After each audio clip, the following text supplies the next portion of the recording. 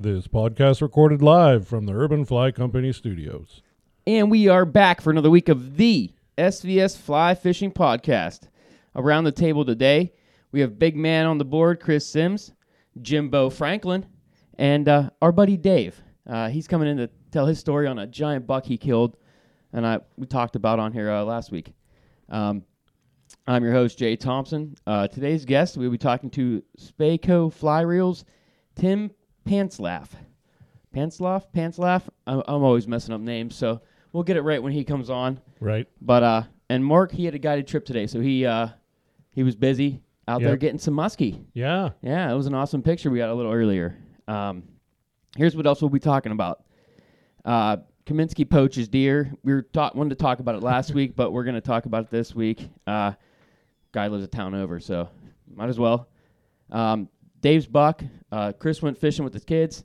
Awesome to just get out on the water, I'm sure. Yeah, it was beautiful this morning. We'll talk to Tim. He'll come on for a while. Things like his reels, his local fishing, and trips to Newfoundland that he's been doing every year now. We have a Niagara trip coming up. Dave's going with me. Heck yeah. This will be his second year going up. Tim is also here with us, my buddy Tim I work with. And he goes up and fishes with us all the time. You know, we go on different trips, usually a couple times a year. So he might come on here for a second too. We have some other shenanigans and what Jim's been doing in the world of hunting as well. So, but before we get to all that, who sponsors the podcast, Jim? We got Sims Fishing, Yeti, Built for the Wild, A-Rex Hooks, Fresh and Saltwater, and Cortland Lines. Friends of the show, we have Ryan Evans up at Queen City Guiding, Michael Davis at Down to Earth Wealth Management, Thomas Shank, Chippewa River Custom Rods, our friends over at Muskie Fool, and as always, the Nittany Valley Muskie Alliance. That's how we get started. Yeah, I did quite a few of that yesterday. I need to have a few more so I can start feeling better again. Yeah, you look a little rough. Oh, I feel terrible. I've never heard of anybody doing the hair of the dog at 6:30 at night though. It's called being an alcoholic. There's no hair on the dog. It's just, all right, well, I'm going to get drunk again. Here we go. Let's see if it works. Yeah. One person had an alcoholic beverage this morning. Only one, though. But it is a good remedy. It does help. I can't do it. You can't? Nope. It doesn't work. It doesn't work for me. I tried it all through college when it was supposed to work.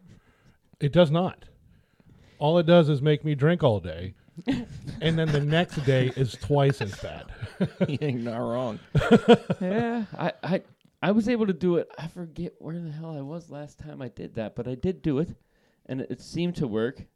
I mean, I think it just prolonged the hangover a few more hours, so I didn't have it first thing in the morning. My guess is that originated in Chicago, and it was, after a long night of Malort, you hit Malort in the morning, you get all the barf out, and then you're done for the day. Because that stuff's poison. It's like Ipecac. Yeah, just like Ipecac. Need a big greasy breakfast. That's the ticket right there, man. Big greasy breakfast, and then a bowel movement. And then you can start your day. But that's the ticket for me, is a big greasy breakfast. I don't know. I just limped through it. Lots of water, maybe a Gatorade or two. Mama didn't raise a quitter, Jay. I usually cry about it mostly. So everybody knows how bad I feel. Mm-hmm. That's usually the way I go. All right, well, those are hangover remedies. I'm just going to keep drinking now and have a good time here. Right on. So, Jim, you went hunting today? Yeah, I spent the majority of the day in the woods. It was woods and computer day for me. So, got up early this morning. What else did you do on the computer, man? Oh. That's awesome. Let's talk about it. Did a little bit of editing. I've been messing around with an editor and trying to find a way to videotape this, and I've gone through so many different versions of it where I'm like, I love it. And the last second, I'm like, you know what? I hate this shit. I'm gonna rip this one out, burn it, and try over again. But I got all of the video, the layout for our podcast completely laid out now, so it's going to be really quick and efficient for me to edit it. I got all of our, intros, outros, everything's all saved, so just put it here, pick a clip. Nice. But all the audio, all the scaling, it's 100% rendered in HD, So, I mean, you can watch it in full 4K, but we got 2 videos that I just posted up today on the YouTube page. So it's SVS Fishing on YouTube. Awesome. Hell yeah, go check us out on YouTube. And now you can see how awful we look. Oh yeah, I mean we all have You get to see Jay in 4K. we all have faces for radio. 100%. I mean, all you could probably see on me is just a microphone and my big nose on top of the microphone. Mm-hmm. Me waving my hands around at you guys, and Quite hey, frequently. Hey, that's what I do. You know, I like to talk with my hands. I get into it. Nothing Heck wrong yeah, with though. that. No, it's awesome that you put that up there, man. A lot of work went into it, and I appreciate it. Yeah, I know definitely, man. I appreciate Mr. Chad Bauer for putting up with me because he's got to constantly reset the YouTube logins and everything from his phone. And he was coming back from, I think he said he was in like the mountains or something. But It was probably in Maryland. but Or anyway, was it today? today. Oh, that was, we were in the mountains last night. Yeah, but he was like Yesterday. telling me, he goes, if if I don't respond, it's because I don't have service. In Yeah. the time that he conveniently couldn't respond for a little bit was whenever I was waiting for him to send me a Google verification code to be able to log into. Where you everything. have like 10 minutes. Yeah, yeah, course. it's timestamp. But Mhm. fortunately enough, he made it to me in 9 minutes and 32 seconds. So we were able to fire it in there real quick. And Sweet. Did you kill anything today? I did not kill anything today. No, I could have shot a doe, but I already got meat in the freezer. I'm hunting horns right now. It's the rut. Right. Alone, or did you take your boy? No, didn't take my boy today. He's hanging out with his buddies and everything, and you know how that goes. Oh, yeah. Yeah, woke up one morning calling me bro and dude and asking me for money. Well, I still do the same thing to my dad. What's up, bruh? What's up, bruh? Can I get some money? My kid's T-shirt. His birthday was Friday, and it said, "Bruh, today's my 7th birthday." And That's pretty cool. that's what he says now. Is bruh. He's like, "Hey, bruh," and I'm like, "Kid, not today." They were yelling at me last night for calling everybody bruh. Like, what's up, bruh? My kid had a bad thing with a habit with the dabbing. You ever see kids do Oh, that yeah. shit? Oh, yeah. We were walking through the mall My one kid. day whenever I was taking him school shopping, and he was doing that. And I told him, I was like, "Listen, dude," I was like, "You dab one more time, I'm gonna smack shit out of you." I'm going to dab you in the back of the head. What did he do? I literally just finished saying, "If you do it, I'm gonna smack shit out of you." He dabbed down, and whenever his head came back up, I smacked his head back into another dab. Nicely done. Nicely done. Worked out perfect. Yeah, you can't dab with a dislocated shoulder. Well, I mean, the look on his face was like, "Dude, we're in the mall. There's people around. You just smacked the shit out of me." Yeah, well, I told you. Yeah. So, Yeah, absolutely. The deer are moving though. I mean, holy cow. Oh, yeah. yeah, I've seen, Definitely. on my way here, I seen probably half a dozen bucks on my drive here. Last Yeah. week driving home, I didn't go over 40 miles an hour until I hit 80. I gotta 'cause tell you, there when- were deer, and I'm driving a brand new truck, so 40 might have been the fastest I went the whole way home. So, by the way, thanks for that, Jim. No problem, buddy. Enjoy your new buddy. New It's toy. it's it's nice, Mhm. but How many miles you got on it now? 380. 1,200 more. That's it. 1,200 more. We could redline. Buddy, I've been counting it down. But Cobb, the access port company, can't crack. Yeah, that's what you were telling me. Yeah, they can't crack the ECU so that I can put a custom tune on it. Really? Yeah, which is a shame because I'd really like to put a custom tune on that truck. That'd make me real happy. I had one of my last one, and it changed that vehicle. With everything going on in the world with cybersecurity and stuff these days, doesn't surprise me. Yeah, I'm not upset about it. Yeah, it doesn't surprise me. It would be a convenient thing for me. But I was telling these guys earlier, I had $5 come through my yard in a minute and a half. 4 of them, their heads down, mouths open, frothing at the mouth. They've changed to that darker color. Their necks are getting bigger. Yeah, they're out there Oh, yeah. wolfing out. Yeah, it's cool. It's time. Hunting for that first doe. Yeah, I'm kind of I don't archery hunt anymore, but I'm hoping for rifle. Since rifle season's going to start so early here, we might get the tail end of the rut, which would be When's Which it would be open? great. What do you mean early? well. Could Thanksgiving be this 25th? 25th. Is when it opens? Yeah. He used to open the Monday after Thanksgiving. Yeah, Well, yeah. now it's a Saturday. But when I say early this year, Thanksgiving is super early this year. There's only the earliest Thanksgiving could ever fall is the 22nd, but it's the 23rd this year. So it's happening about a week earlier than it normally does. So hopefully, if the weather stays the way it is right now, the rut should continue. I like the second half of November versus the first half anyway. Yeah, same.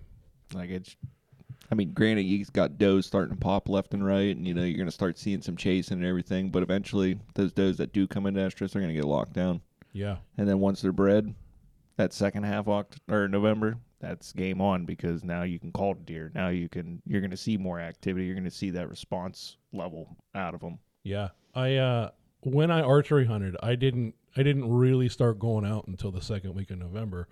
One, because I'm in the mountains. I don't have fields to hunt, really, so I couldn't see anything. I had to wait till all the leaves came down. And two, I didn't want to go. It's warm in here. Yeah, I don't like it when it's. Yeah, it's not I don't like sitting in a tree when it's 80-some degrees.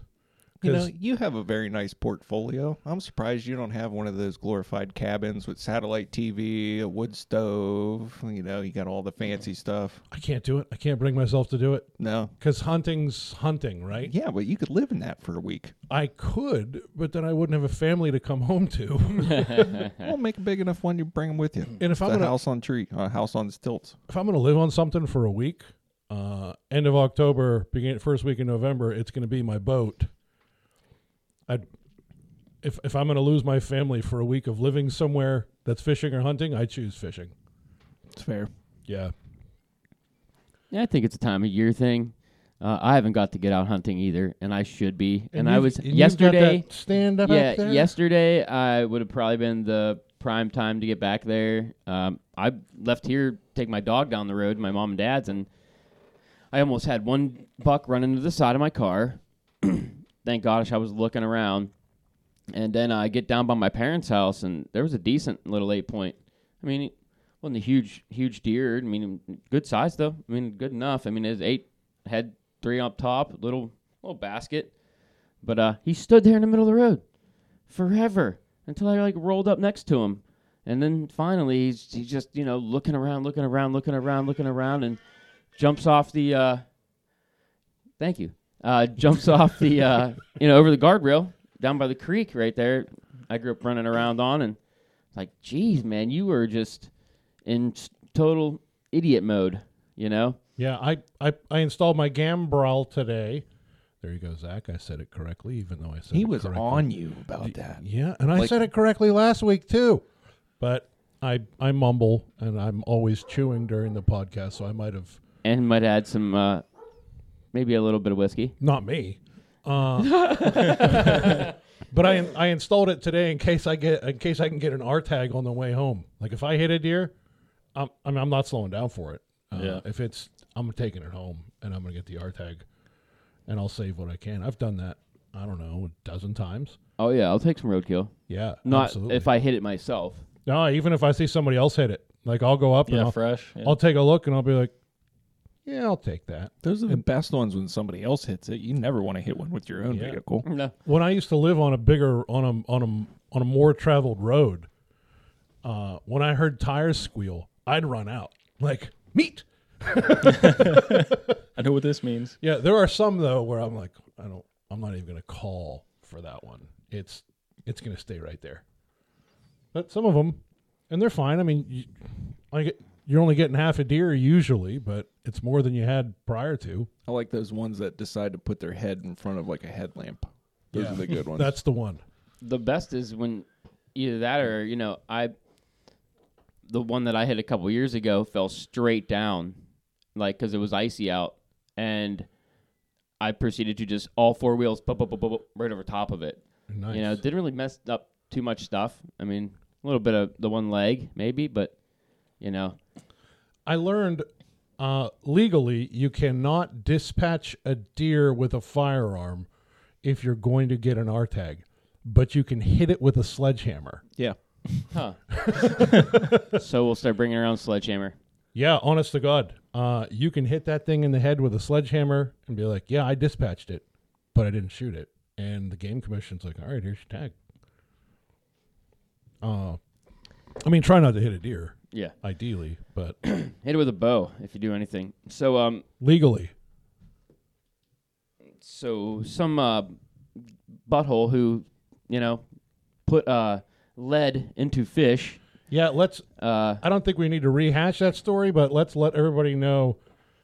Chase Kaminsky is the guy that put lead in the walleye on that tournament that we all know about. We might not remember his name, but we know about the incident. He's the DNR's most wanted. Absolutely. Everybody in the world knows him. I mean, at least in the United States, it was a big story. I mean, this is like hitting the news all over. Yeah, he's real going news. at it again. Not even, he's on the news again. Oh, I know. My That's buddy what in the we're UK talking- texted me, and he's like, hey, "This is Lake Erie. You live close to that. Do you know this guy?" And I'm like, "I don't, but." As a matter of fact. So He literally is from the town right next to where we're at right now. right, yeah, he's In the town I a grew up local in. boy. Yeah, he didn't live far, but now he's caught poaching deer at night Again.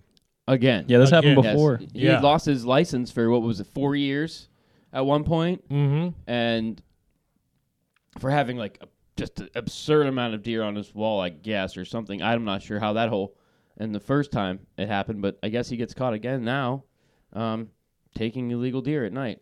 I don't know if he's shooting them with a crossbow, I don't know. I mean, a suppressed 22 in the right spot will do it. Sure. Right? And I have a suppressed 22, and subsonic rounds, all you hear is the action. It'll get the job done. Yeah, that's true. Or they have those air guns now, too, that are pretty quiet. Yeah. Crossbow's also really quiet, but your range is limited. Yeah. I mean, a suppressed 22, you probably don't want to shoot past 50 yards. Really. Because it's not going fast enough to break the sound barrier, so... Yeah. And it's a little baby bullet. I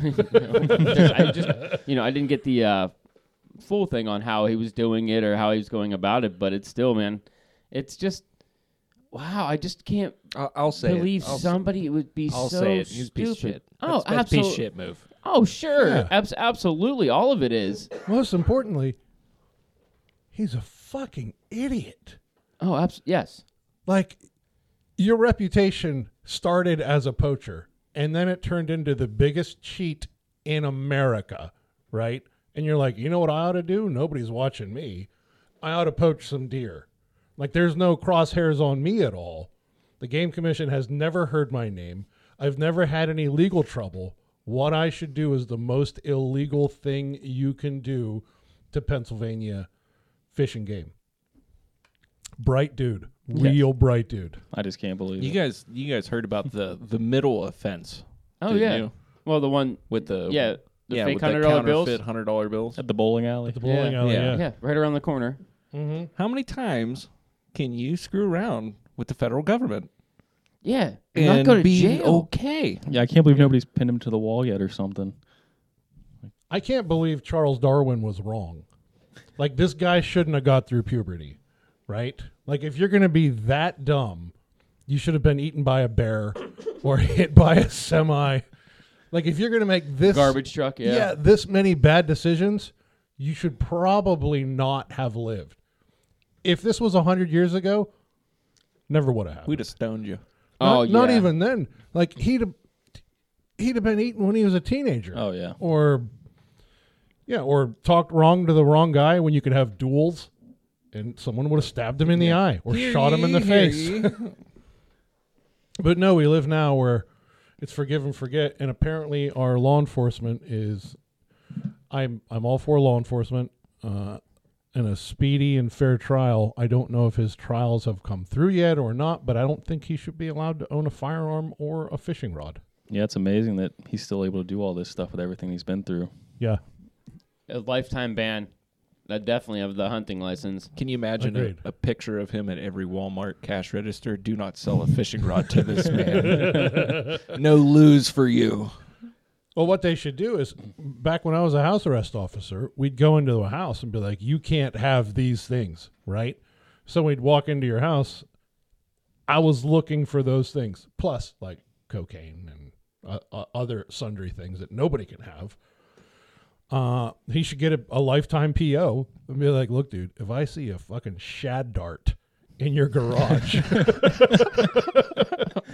you violated parole and you're going to jail. Let me see one split shot. I swear to God. That's right. Oh, that's good.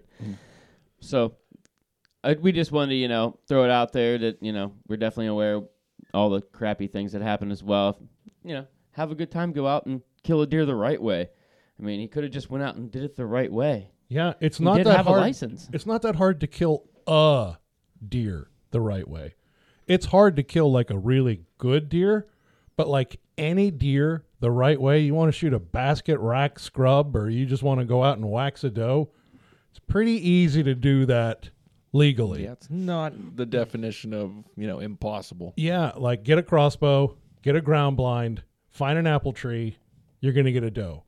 Ready, break. Pretty much. Or wait until after Thanksgiving and get a rifle with a scope Yeah. and a ground blind. Find an apple tree. Ready, break. It's not hard. No, it's not that. Yeah, it's there are deer out there. Yeah. Big ones, different story.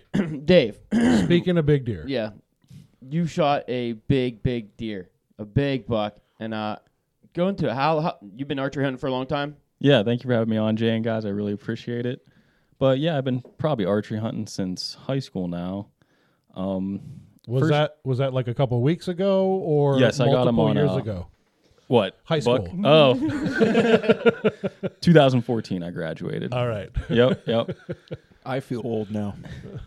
Yeah. Thanks, dude.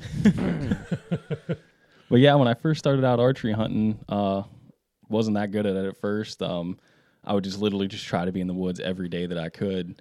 And I'd always get like pictures of some decent bucks that I wanted to shoot. And I'm like, oh man, I got to be out there. And anytime I could, I'd literally be out there every day. And just over those years, probably up until now for the past 5 years, I learned that being in the woods every day just isn't good, especially if you hunt small property. Like I only have 9.5 acres that I hunt, and it's in Trumbull County in Ohio. And just being in the woods that much is just really putting pressure on the property. Like I'd go out there and only see a button buck, a couple yearlings, maybe a spike here and there. And I just realized going back to that much was ruining it pretty much. So in the past 5 years, I really just tried to limit the amount of hunting that I was doing back there. I would only probably go back around the first week of November, end of October, and I would take a vacation purposely every year for work then. After I started working, I would just take that week off, and I would just dedicate that to hunting. Because even the way my woods is set up, only having 9.5 acres, my tree stand's kind of in the back half, but it sets up in like a pinch point in the back, and there's a couple acorn trees there, and the pinch point kind of connects my woods to Those the would be neighboring called woods. oak trees. Yeah.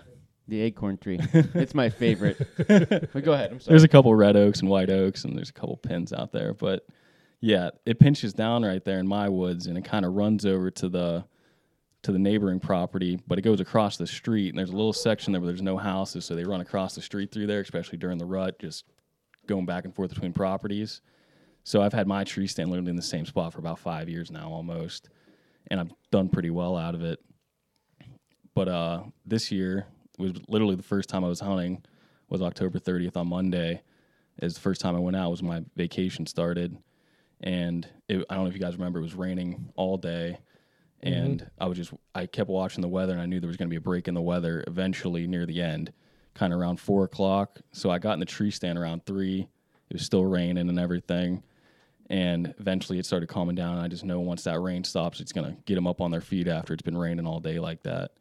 And I didn't see anything for probably an hour and a half, maybe 2 hours. And then a 6-point came walking in, and he started feeding around, picking up some acorns. And then probably 5 minutes later, 3 does came in, and the 6-point turned around and saw one of the does, and they looked at each other for a minute, and the one doe took off because it's getting close to that time. And those little yearlings came in, and they were feeding, and the 6-point was feeding after he ran that doe off. He didn't chase after. He just kind of like took a couple steps, and she was like, I don't want it, and she just took off. Story of my life. Yeah. So they were feeding around in there, and then eventually they wandered and meandered their way off, because to my north, there's like a thicket, and then past that thicket, there's a cornfield that's been planted this year. Usually it's in soybeans, but this year they planted in corn, because they usually rotate, but for the past 3 years, it's been soybeans. Haven't had corn in a while. And then literally to my south, there's houses pretty much. Like I walk the edge down towards those houses just so I don't spread scent down through the woods. So I stay as close to those houses as I can to get to my tree stand. And my tree stand sets up and I'm literally just facing the houses. So I have to stand back and like turn around and face the trunk of the tree to actually see anything coming in, but it also gives me cover in there too. But so they fed off, and then I was watching them wander down through the woods, and I don't know if deer behind me, they saw me. I didn't know there were any behind me, but I heard a blow, and I was like, oh man, like that's the one noise you never want to hear, and it's already getting prime time. And it's the worst. I turn behind, and there's three tails running up through the open woods, and I'm like, well, there goes my hunt for the afternoon. It's over. So they must either caught me moving up there, or maybe they caught my scent. I'm not sure. But literally 5 minutes after that, I see a doe to my north running the edge of that thicket, and behind her is what looks like a pretty nice buck, like really good. I didn't have my binoculars with me. I just had my rangefinder because I forgot my binoculars, of course. So I pulled up my rangefinder, and I see him in there, and it's definitely a nice buck. It's like a 9-point. And I see it coming down this trail, and he stops about 60 yards away from my tree, and he's right where those deer were blowing. So I don't know if he thought that maybe there was another buck chasing him, and they kind of blew out of there because they weren't ready. But he literally stopped there for probably like 15 minutes and was just standing there. He wasn't like too alert or anything. He was looking around, swinging his head around a little bit, licking himself, would just take a couple steps, just hanging out. Wasn't like popped up head, wasn't licking his nose, trying to catch scent or anything like that. But he was just wondering like what blew these does out of here. Was there another buck in here trying to mess with my does? And are you shitting your pants at this point? Oh yeah, because at this point he's 60 yards. And I got my rangefinder on him. I'm like, oh, that's definitely a nice buck. This is going to be like the biggest buck if I get to him or not. And it literally feels like forever goes by, but it was definitely at least 15 minutes probably he was standing there. And we've all had bucks at 60 yards. That stay at 60 yards. Exactly. Like I got my bow with me. I'm like, I'm not making that shot if he's out there. Right. I'm like a 20, 30 yard guy. Even 40, you're pushing it for me. Yeah. But he's literally standing there this whole time, and finally he just breaks and he starts angling in towards my tree, and I'm like, oh my gosh, he's gonna come in. And I'm hunting a big maple tree, and it's right in front of me, so he can't see me. So I turn around and I grab my bow, and that's when my heart really starts pounding out of my chest. I'm like, oh man, he's coming in. It's gonna happen right here. And he's kind of quartering to me a little bit. And he gets down, starts feeding on some acorns. That's when I go to draw back, and I draw back, and he looks right up at me as I draw.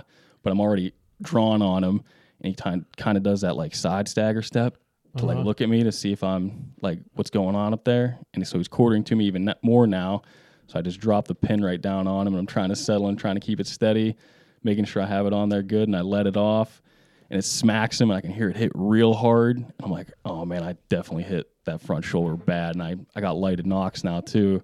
And I see it sticking out of him pretty good. And he takes off, makes a huge jump, runs into a thicket, gets into the thicket. He literally runs up the thicket, then down the thicket, and then back up the thicket. So I'm thinking, like, he's got to be hurt pretty bad. He doesn't even... Yeah, he doesn't know what's going on. Yeah, he's not beelining it out of there, taking one route. Like, he's kind of confused, just panicking. And then he runs back up the thicket, and he kind of disappears into more thick stuff, and I can't really see. The only reason I could see him in the thicket was my lighted knock, kind of, which is like flapping around through there.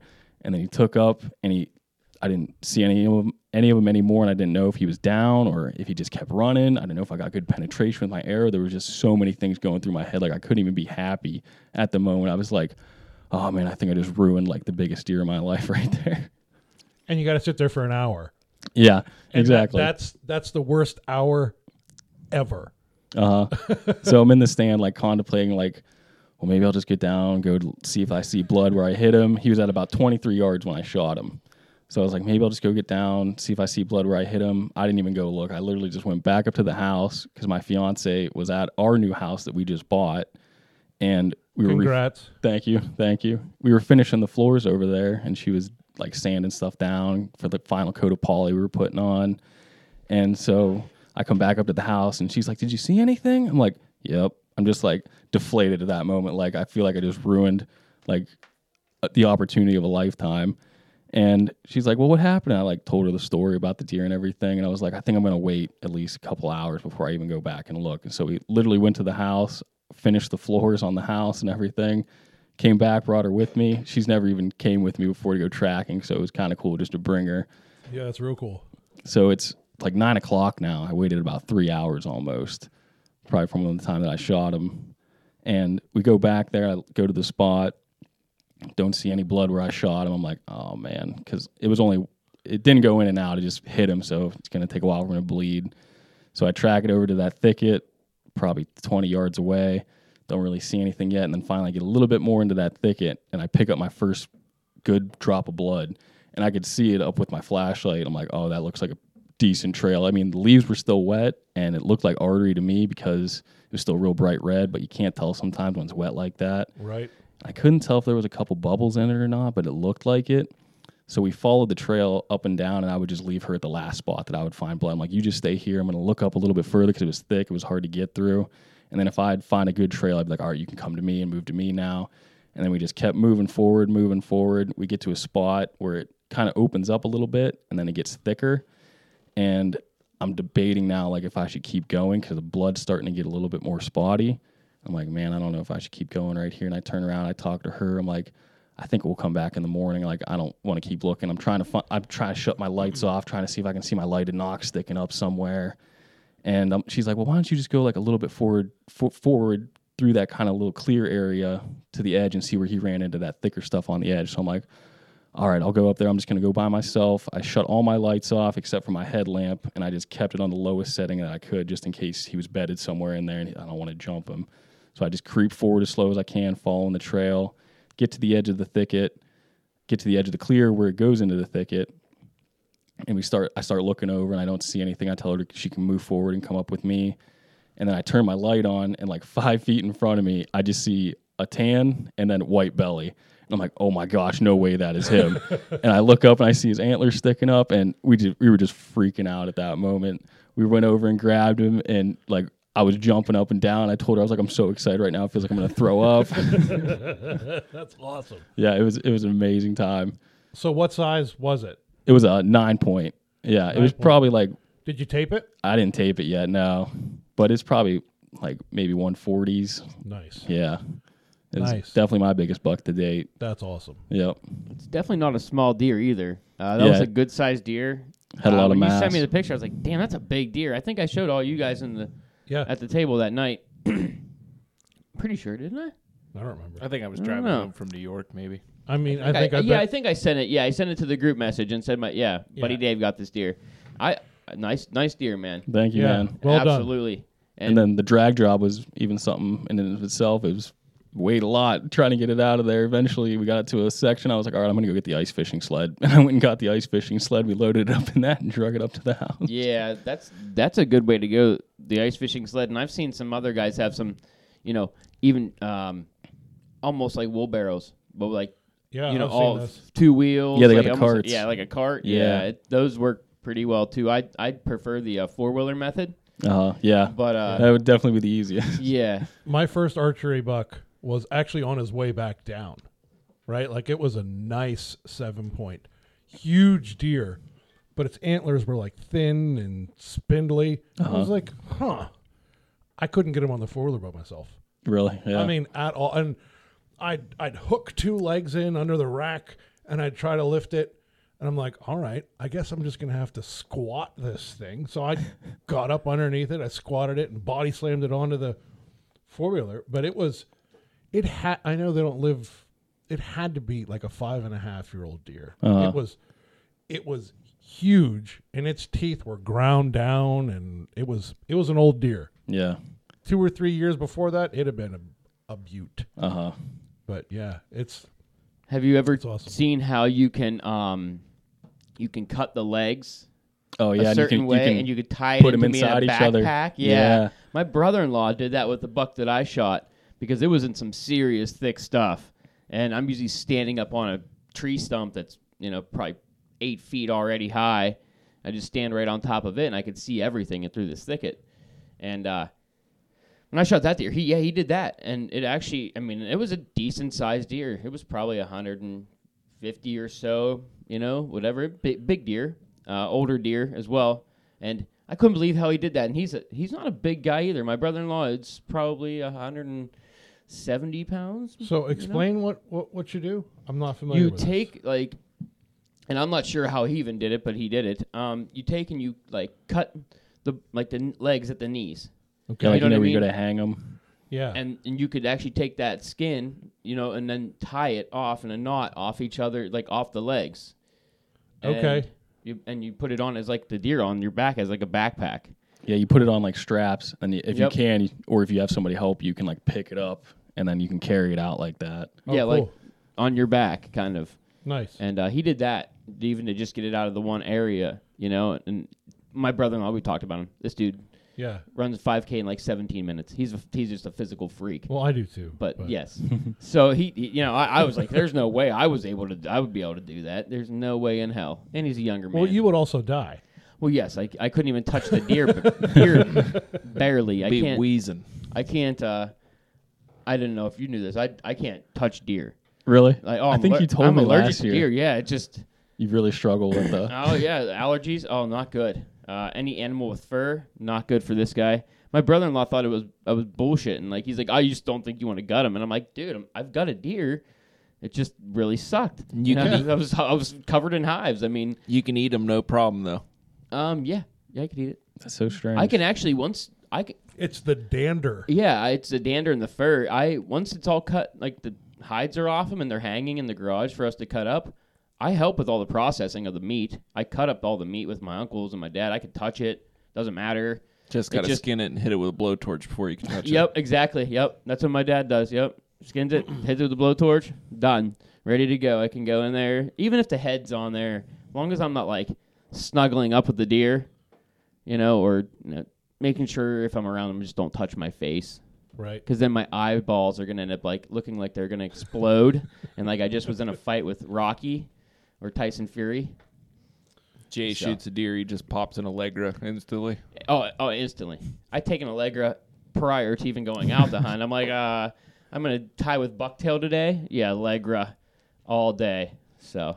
Yeah, like I was talking about a couple podcasts ago, this is the first year of my life that I've had allergies. Oh, yeah? And I take a Claritin every day now. Really? Yep. Can't get through it. I'm a Zyrtec guy. Zyrtec knocks me out. Really? I tried Zyrtec first, and I was like, why am I... like I fell asleep at my desk at work. And I was like, this is a problem.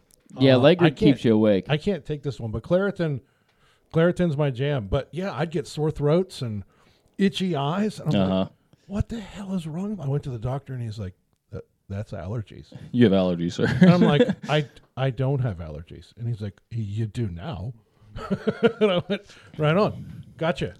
So it's part of my regimen with my myriad of pills. But I don't drag a deer. Like at 43 years old, if I can't get my four-wheeler within 10 yards of my stand, I'm finding a new stand.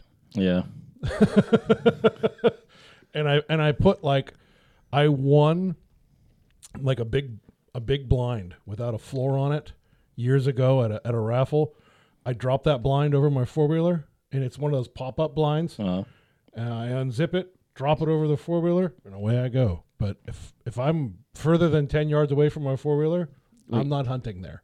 I was going to say, you're not actually riding the four-wheeler with the tent on it, right? No, but I should.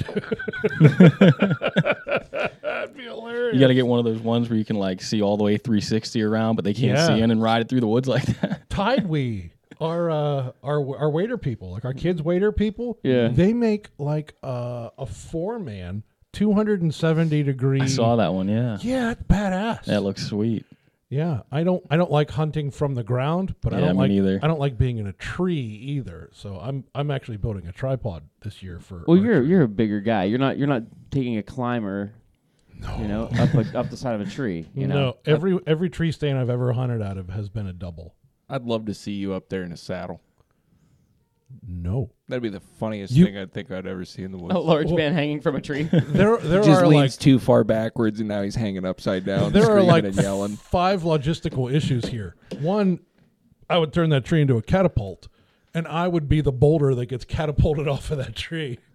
2, how am I going to get up that tree? Climbing sticks. Uh-huh. You got a lineman's belt. Yeah, that's what I got. Dude, you're tied to Climbing the tree sticks. the whole time. Dude, I still have my climbing spikes and belt from when I was a cable guy. All right, we're not lumberjacks here, okay? I'm not going to use them to deer hunt, but So your tree stand is like a setup, like you're not climbing. No, but it's climbing sticks, and okay. it's a single, like it's a hang-on stand. It's not a ladder stand or anything, but I just set up my climbing sticks and go. yeah, ladder stand is the closest I will get to getting into a tree. I got the sex swing for rednecks, baby. Right on. How's that? It's the most comfortable thing that you'll ever sit in.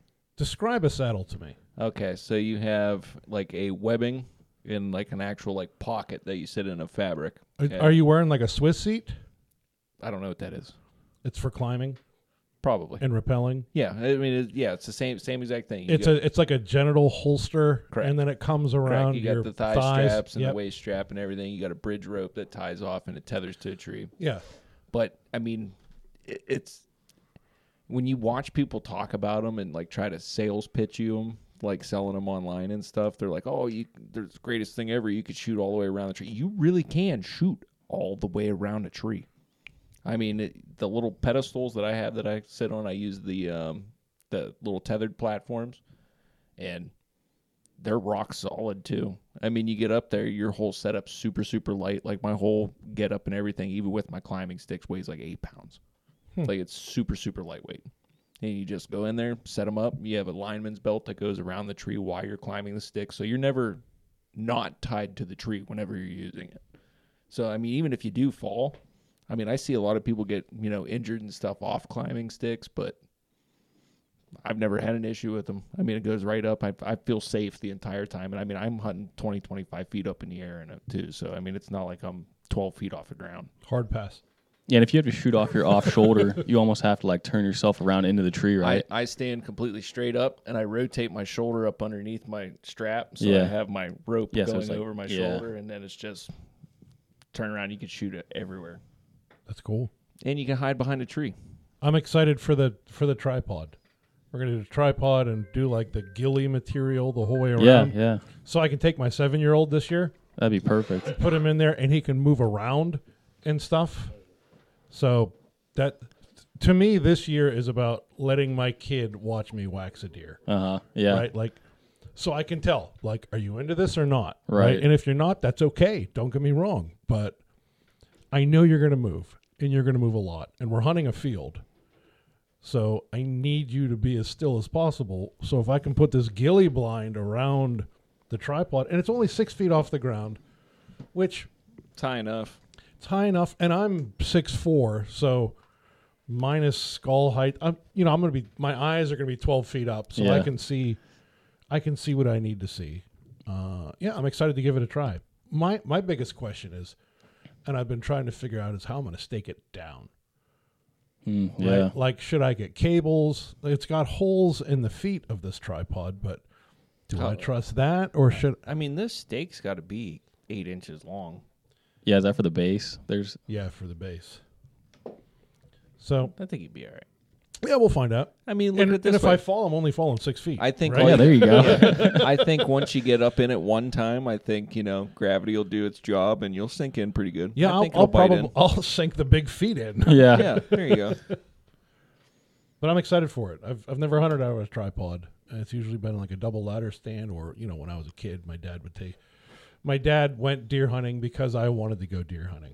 Right? Like, he wasn't a big hunter. Yeah, none of my family ever deer hunted. They all small game hunted back in the day. He was a big grouse hunter. Yeah. But he deer hunted because I wanted to, and because his buddies did it. So he'd go out and be like, "We're going to stand next to this tree." I'm like, "All right, is there a place for me to sit?" No, you have to stand all day. And we stand there all day, and I'm like, "Boy, this is so much fun." Man. And then when I turned 16, Pennsylvania law allowed us to be anywhere, which was roughly. I'm not going to do that math because Don't do that. it's going to hurt my feelings more than anything. Yes, sir. Oh, yeah. Well, hey, on that note, we're going to take a break. We're going to come back with Tim, Spaco Fly Reels. Have a good conversation with him. Right on. Hey, we're back. Tim's going to be coming on with us in just a little bit.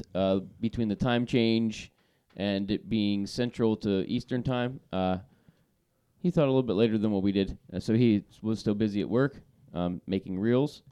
So Right on, doing the Lord's work. yes. So Speaking of reels, did you see Hatch came out with the Jolly Rodger? It dropped this week. I know. Maybe next president. Hatch dropped. And I'm going to tell you, if you haven't seen this Jolly Rodger reel, Oh my God, it's so.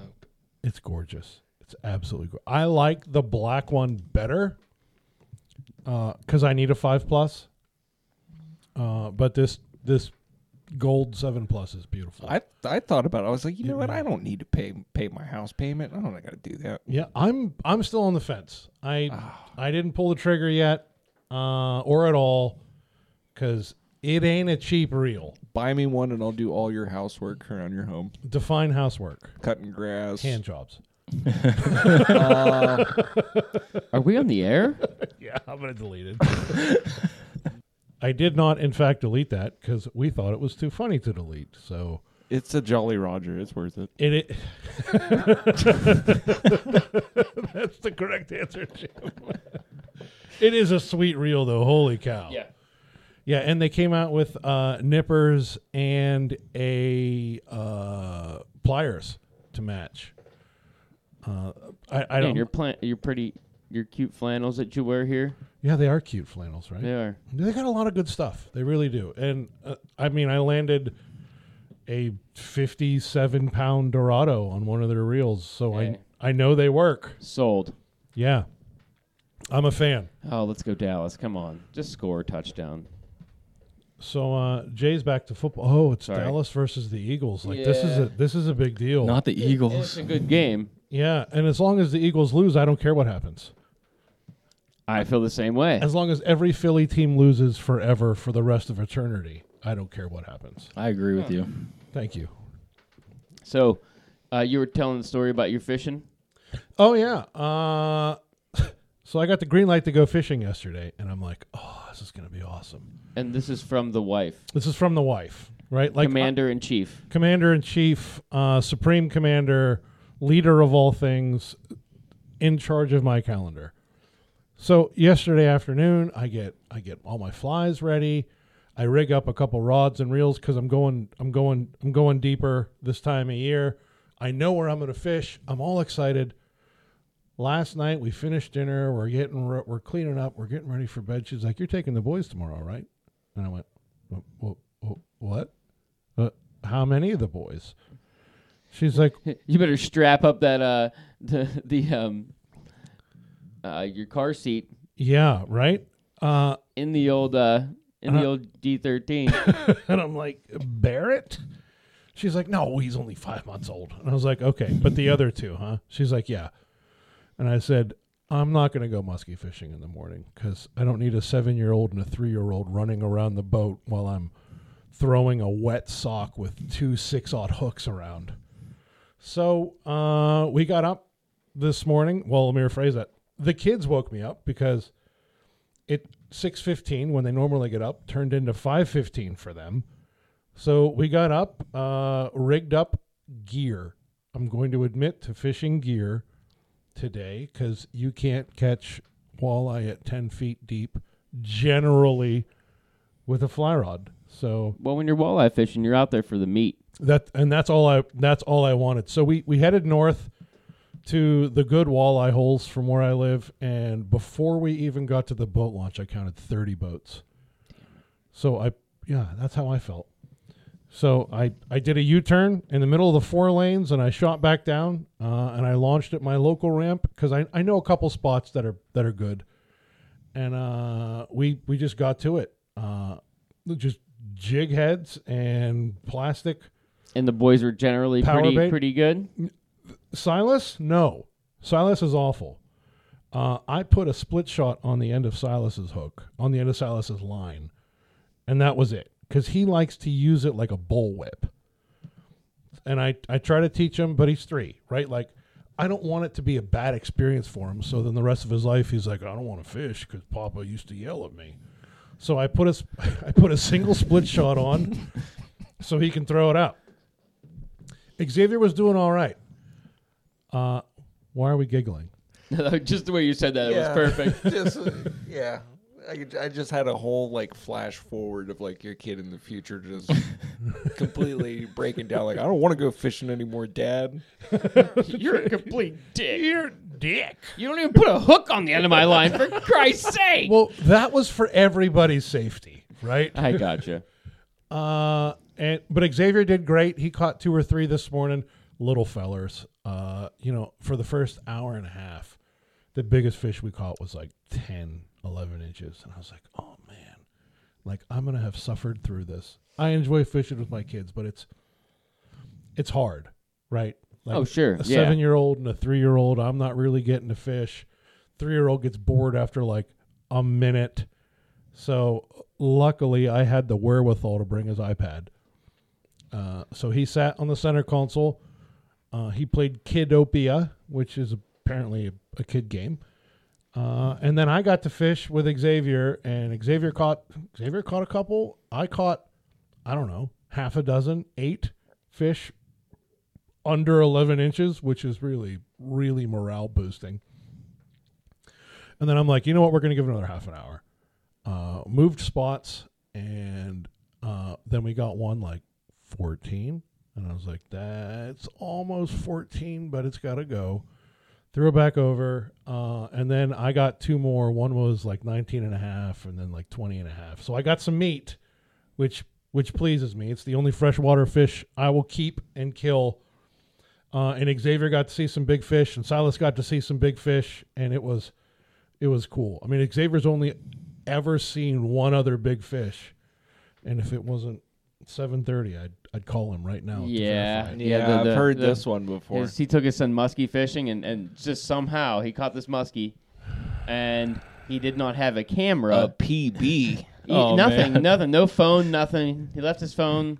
He threw it off the side of the boat apparently when he caught this fish. And then the cherry but on his the kid top was of there. the story was he moved one bigger than that after that. So, He saw that one, we though. still The kid have saw to. that one. Yeah, It's okay, we still buddy. have to. Yeah. You all right? I went walleye fishing today, and I caught 2 walleye. But we're gonna talk to his kid sometime here, and we're gonna get this story one Get it way or the other. straight. If I have to record it on my phone when I go up to Chris's here, when we're gonna boil some maple syrup. We are going to boil some maple syrup. But I am going to the Lake Erie Maple Festival on Friday in Edinburgh, Pennsylvania, to learn all about tubing applications, because we tap 55 trees, right? And each one of them has a bucket on it, and we've got to schlep that bucket. Schlep it to the. I put it on the I put a trailer on the 4-wheeler, and we drive it back to the sugar shack and dump it in a tote. But if we can run tubing to one 275-gallon tote and then pump that out, it would really change our lives. And in a couple of years, it's not going to matter, because, my buddy Greg that does it with me has 3 kids, and I have 3 kids. So eventually they will be the horsepower we're lacking right now. But, I mean, right now the oldest of them is like 9, and she's not able to carry. she's not schlepping anything. She can't carry a 5-gallon bucket of sap. So it's just us and his father-in-law, who is 80, and he'll schlep 2 buckets, one in each hand. We're schlepping. Still going at it. Half a mile through the woods. He's got it. He's a good dude. He's in great shape. Have you ever spilled a 5-gallon bucket of sap on yourself? More times than I would like to. I bet you that sucks. It really does. I bet. Because it sounds like a mess. Sticky situation. it's cold. Yeah. It's cold AF, right? B, then it dries, and your pants stick to you. It's awful. It really is.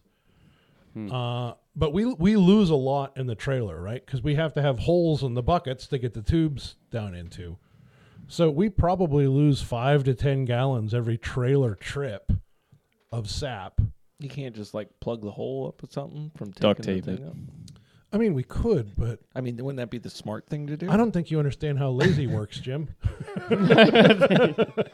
Oh, I understand completely how lazy works.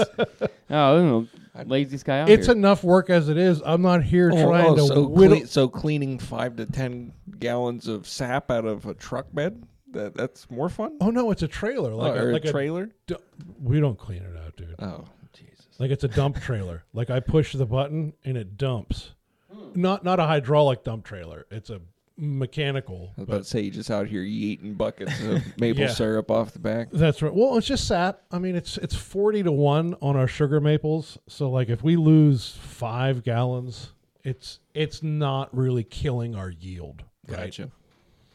But if we can make it efficient and I can do less work, I'm interested in that. Because the fun time is, tapping the trees. Tapping the trees is a blast. We usually do that on President's Day. You're just tromping through the woods with your kids, and your whole family usually goes, drilling holes and placing buckets. That's a great time. And then boiling. Boiling's fun. Everything in between kind of sucks, but the boiling's fun, and then draw off is a blast. Your first cook of the year, you don't draw off the first day, which sucks, but it's still cool. Because your first cook of the year is all pure sap, 100%. So you've got to cook for multiple hours. It's called sugaring the pan, so that the sap that you leave in the pan has still some sugar content in it. So it's like a 3-way pan, like an S. So the cold sap goes in one part, it comes down, and then it doubles back up, and then the gravity and the heat actually moves the more concentrated sap to the end where your draw off is. So you can visually see it, that where the sap's coming in, it's clear, and then that middle line, it starts to get a little darker, and then at the very end, it's super dark. So like, say for example, how much sap would you have to boil down to get like an actual like size bottle that you would buy from a store? A gallon bottle, if you have pure sugar maple, it's going to take 40 gallons of sap to get you 1 gallon of maple syrup. Wow. Yeah, That's a lot. Wow. That's a lot. And I built a reverse osmosis system out of house RO filters. So I got a little aquarium pump that I can adjust it on, and a regular water filter, and then it goes through 5 different membranes, and then that gets pumped into our evaporator, and that takes about 50% of the water out. So if you've got pure sugar maples, it goes from 40-1 to 20-1, which makes a huge difference, but it doesn't always run optimally, and it's temperature dependent. Like it's got to be a perfect 57 degrees. So if it's 30 degrees, maybe you're dropping it to like 30-1. And we don't have all sugar maples. A lot of our, probably a third of ours are red maples, and those are 60-1. So if we've got a third at 60-1 and 2/3 at 40-1, it's closer to 47.5 gallons to get 1 gallon of maple syrup. It's a labor of love. It is. Plus, we get to drink beer while the fire goes. Oh, That helps. Yeah. See, that makes it all better. It's You just sit there another and get reason drunk. to drink beer. Exactly. Yeah, and it's That's the part that I want to be a part of, the drinking the beer and hanging out and watching the shit boil. yeah. Jay's gonna show up at noon and be like, "Did you guys get all the sap out of the woods?" We're like, "No, we left you 15 buckets, you little guy." Thanks. That's what I thought. Censorship Guy. is key. Yeah. How did we get on maple syrup? I was just saying, I don't know how we got a maple syrup there. I mentioned it.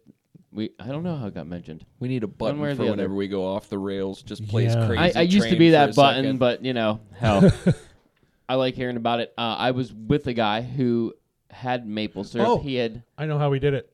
How we do it? You said you were going to talk to my son about muskie fishing when he was out there. Oh, and when we Making maple syrup. Yep. Yep. Yeah, that's There where we are. full circle. Yes. Full circle here. So we're going on a trip to Niagara, and I mentioned earlier, Dave goes with us. Tim also out there fishing away. It's hard.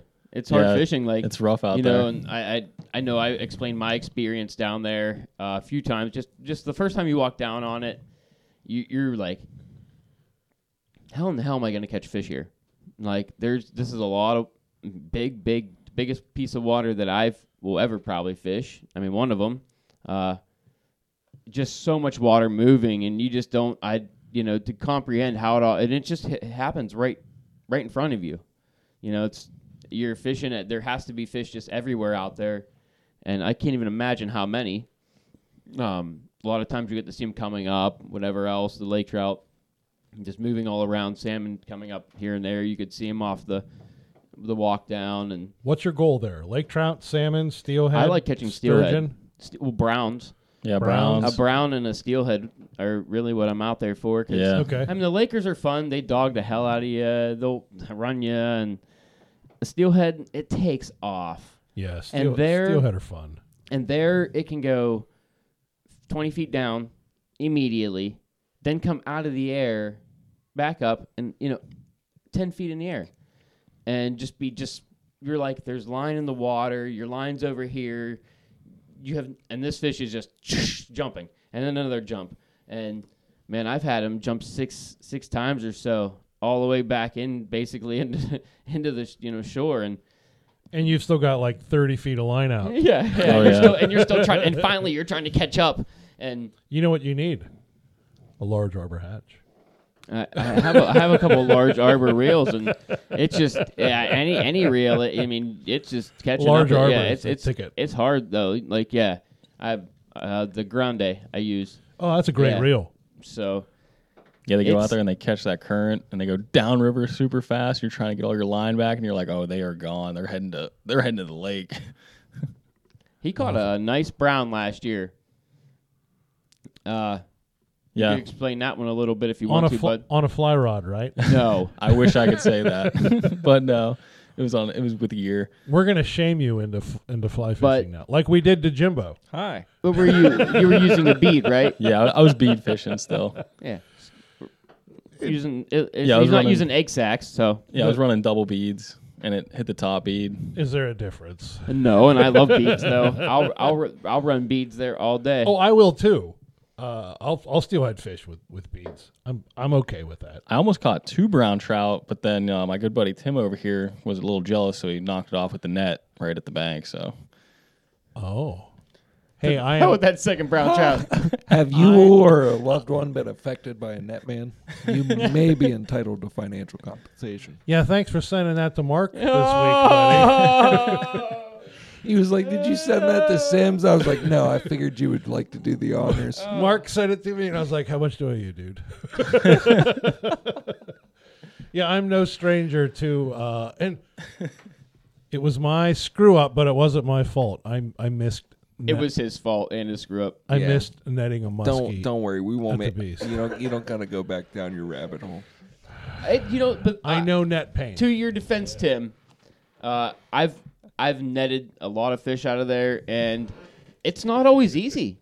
That's a tough place to net a fish. There's not a million places you can get that close to the water, and not, if you make one accidental, fall 30 feet down. yeah, you're gonna fall into the water, and then your waders are gonna fill up. And nobody's ever gonna see you again. I don't want that to happen. So sometimes you have to take your chances and just be okay. Well, we're not netting it this time. Gets another run, or I've done the same things. It's Happens to the it's best of us. head first, tail first. The whole argument we've always gotten into on this podcast. It depends on the situation, but if a guy swings the fish down to the bank, I can be underneath it, and he could just let the fly line go. Fish is falling right into the net from the rear end. Yeah, But everybody else has told me I'm an idiot. So I think it's all situational, though. I mean, let's not say because you do this you are or aren't an idiot. We've got a lot of proof otherwise. I think it depends, though. If you're pulling the fish in and it's coming in, head first, then sure. Yeah, but if your Mhm. net man's down below you and If you already got the net down there. yeah, and that river's ripping, right? Let him go. Yeah. Let him just drift a second into the net, and away you go. And drop your rod or let the line go, Mm-hmm. and that fish will fall right into the net. Now, do you let your fly line bow in the current at all? I mean, do you let the current work with your line and try to fight that fish back over to you guys? When you're fighting a fish, Yeah. Instead of like fighting up here, like how you would like whenever whenever I was in New York fighting, I'm digging the tip of that rod down. I'm letting that fly line bow in that current. I'm letting that you current can't. bring that fish back to You bring can't. the fish back to me. There's no way. Just because the current is it's just so weird, and there's so much current. Like sometimes the fish will get so far away or so deep that it just puts so much of a bow in your line already. It just pops the hook right out of their mouth. It just turns the hook because it's such a bow. I've had that, and you're just reeling in your everything. At least you didn't lose it all, but Yeah, that current is so different down there. you got to get down there with this, Jimmy. I want to go. You like steelhead fishing. Listen, it ain't nothing but a drive for me, man. All you got to do is just send me a pin. Ryan sent me a picture this week. He caught a beautiful brown out of there. Ryan Evans of Yeah. Queen City Guiding, Oh, friend of yeah. the show. Yeah. I'll pull it up for you, Chris, real quick. But this was a big brown. You could show those guys. I showed Dave already because we're getting all pumped up over here, trying to look at things that are maybe in our future. That is yeah. Oh, look how fat that thing is. Yeah, that's all of 26 or something. 26, I like- 27. I like everything about that picture except for that hat. Oh, the Buffalo Bills. Yeah, they're about to get their ass whooped by the Cincinnati Bengals. We're gonna watch that here in just 2 seconds since Dallas just lost. And I don't dislike the Bills, but the Bills' fervor is real. The what? The Bills' fervor is equivalent to like Eagles' fervor, right? Like Bills fans they're not as rabid as Eagles fans. I think they're a little But more happy-go-lucky and a little more fun. They're more fun. I They're think the 10 times more fun. Yeah, they're not as crazy. I think the Mafia is just them wanting to be fans of their team. It's the more table than- thing that gets me.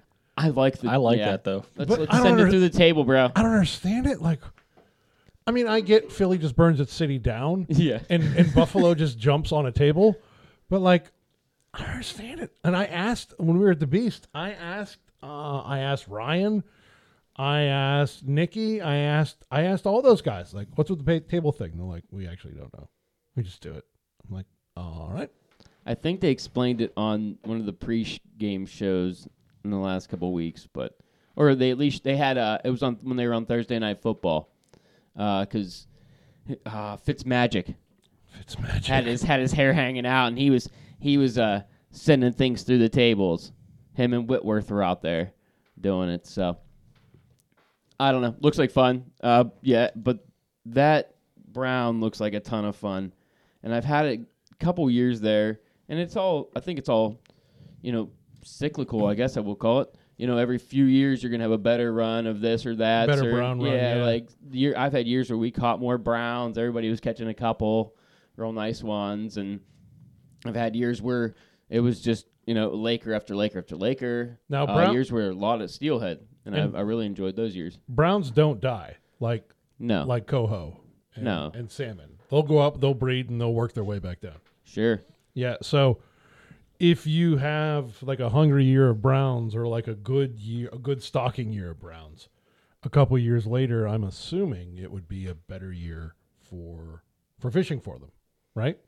Yeah, I don't know how it all works. I'm not a scientist. I just know you see that kind of similar situation where some years are just better and some aren't.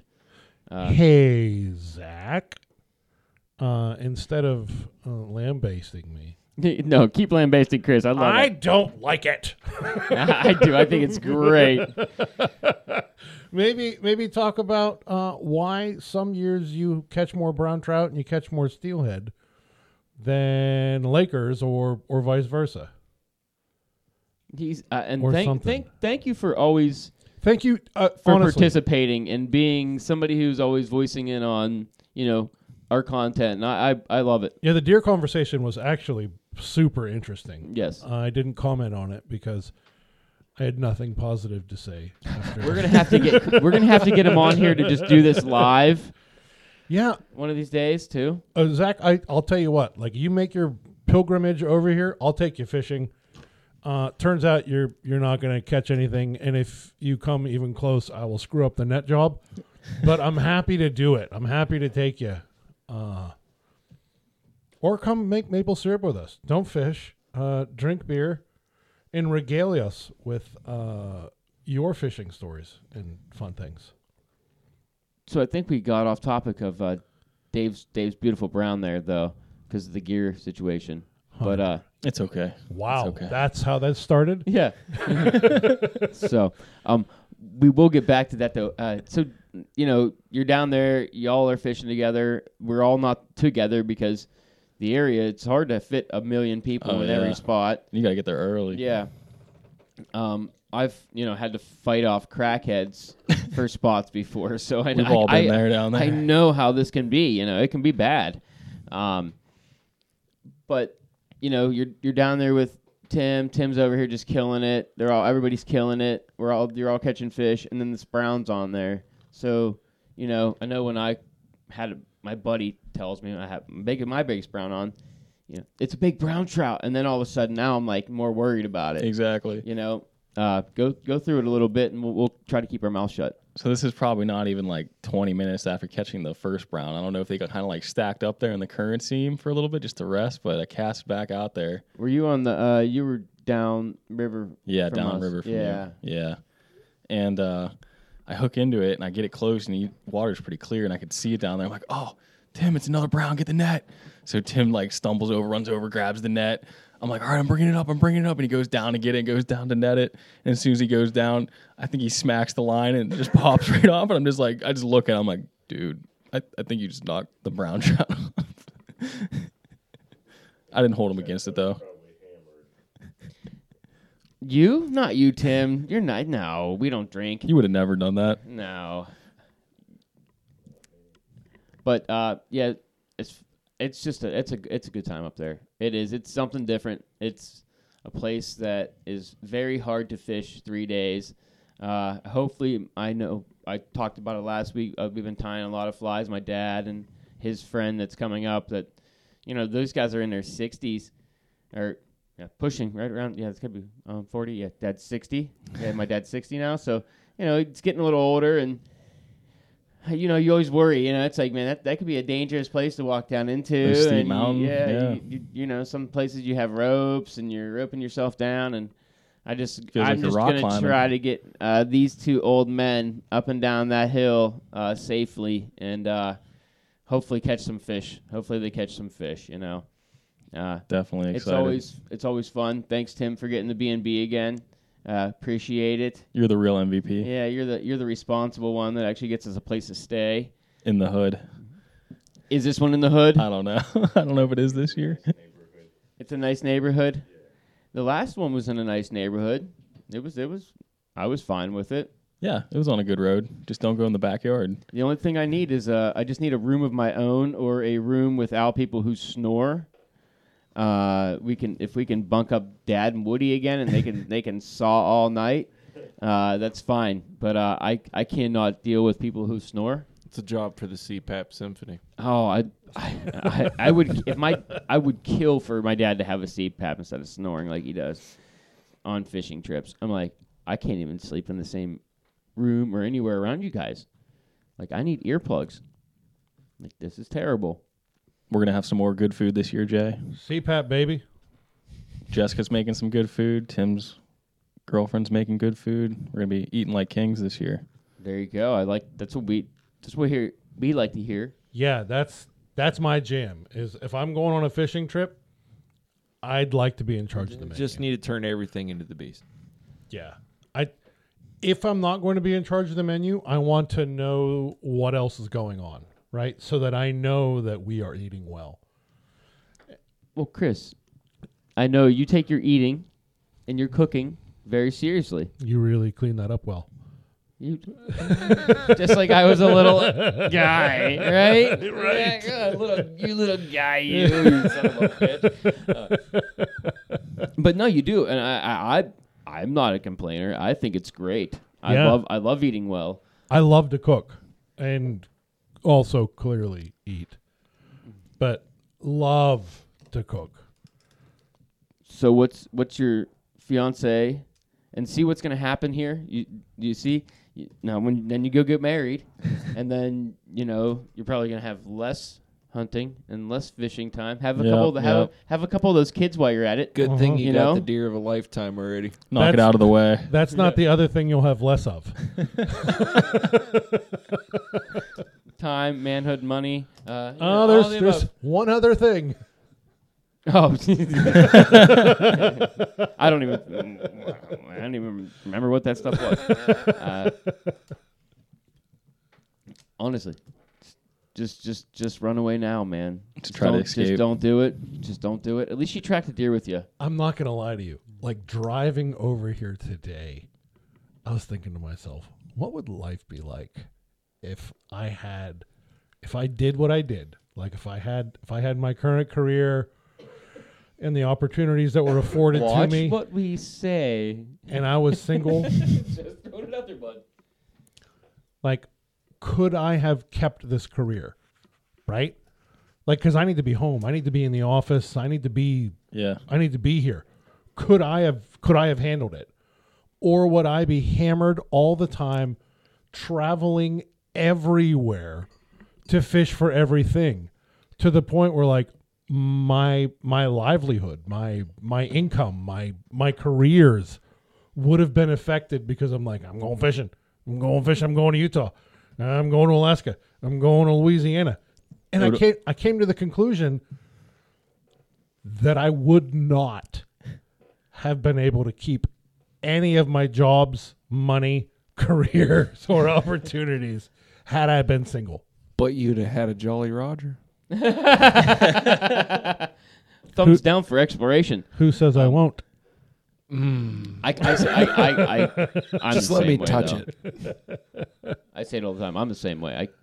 My wife went out of town for like 2 or 3 days to Vegas. We were here. Everybody was here. I couldn't survive. Yeah. I'm like, I can't survive. No, there's no way. I wouldn't be able to pay my bills. I wouldn't be able to do anything. I'm just like, here, lady, make sure everything runs okay. And I would. Don't tell me.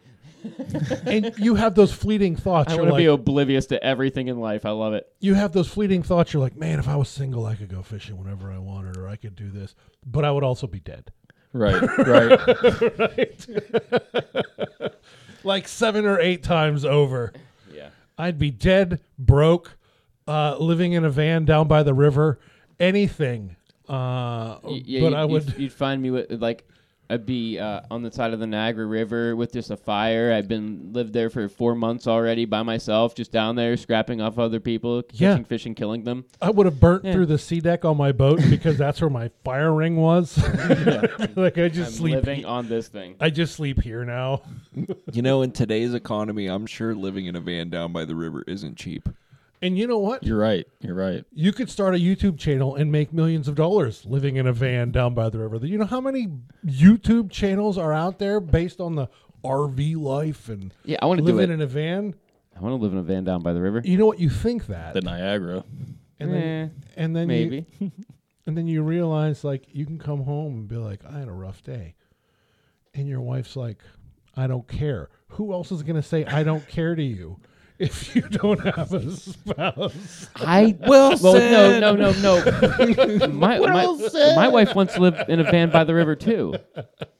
Oh, nice. So, I just have to come home to the van by the river and say, I had a rough day. And usually... She'll say... She doesn't... I usually don't say that because I usually just keep those thoughts and feelings inside. That's how we do that. We internalize it. And put it away and just never let it go. Well, and bury it deep down. I sit and have a couple beers with Tim after work, and that just calms me right down. I get to come home and be a happy guy. Until it comes out in a fit of alcoholic rage. I don't do that anymore. I don't either, but my wife and I had a fight the other night, and it was like... watch what we say on the podcast. No, this isn't bad. it was everything that we had pent up for like weeks. And it was a doozy. And I don't yell, right? Like that's, I never yell. Ever since I got out of law enforcement, I don't raise my voice. I don't yell at people. What I do is I will break you down psychologically. I will use the thickest sarcasm and the smoothest voice and be like, I don't understand why you're yelling right now. Why do you have to take that tactic when I would really like to just have a conversation with you and about how stupid you are being? I'm like Bill Burr. I am freaking out and exploding on anything. Okay? I am definitely just, and again, if you listen to any of his comedy, I love he's Bill Burr. great. Like, Bill Burr's the best. He is. that's He's me. awesome. That's me in a nutshell. Uh-huh. Let's work on you. You know, that kind of thing. Yeah, we're working on me again? Yes, okay. Yeah. Tell me what's wrong now. When are we going to work on you? Yeah, we're working on me.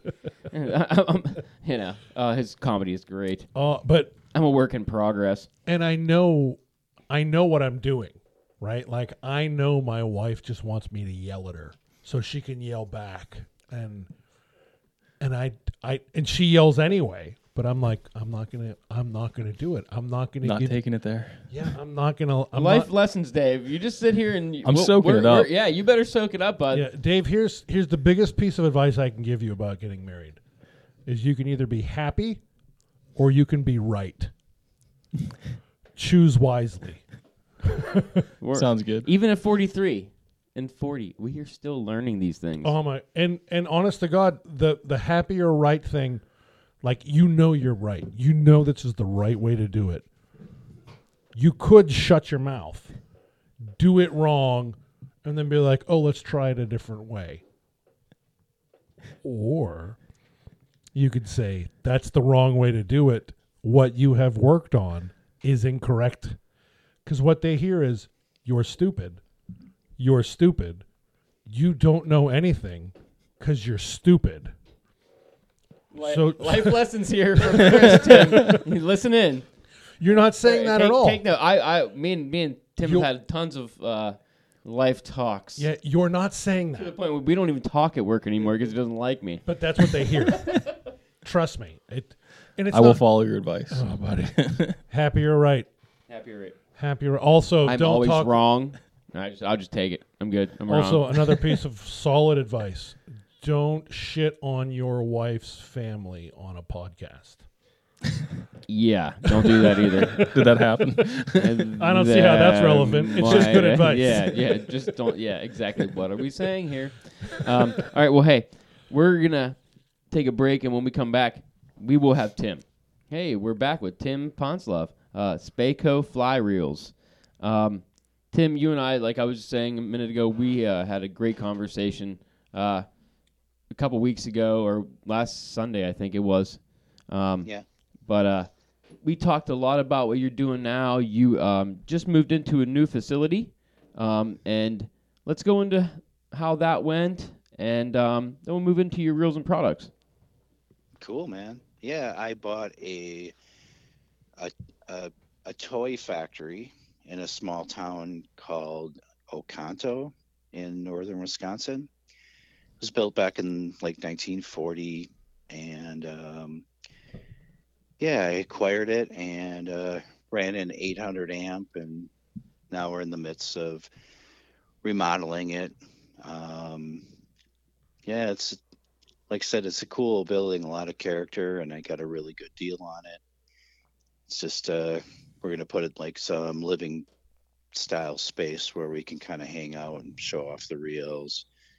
I'll set up all my guitars and set up a few offices. It's a pretty big place, man. You guys will have to come visit it sometime, man. Take you out fishing on the home waters. Yeah, we've talked about for years making a pilgrimage out to Wisconsin. My mom is originally from La Crosse.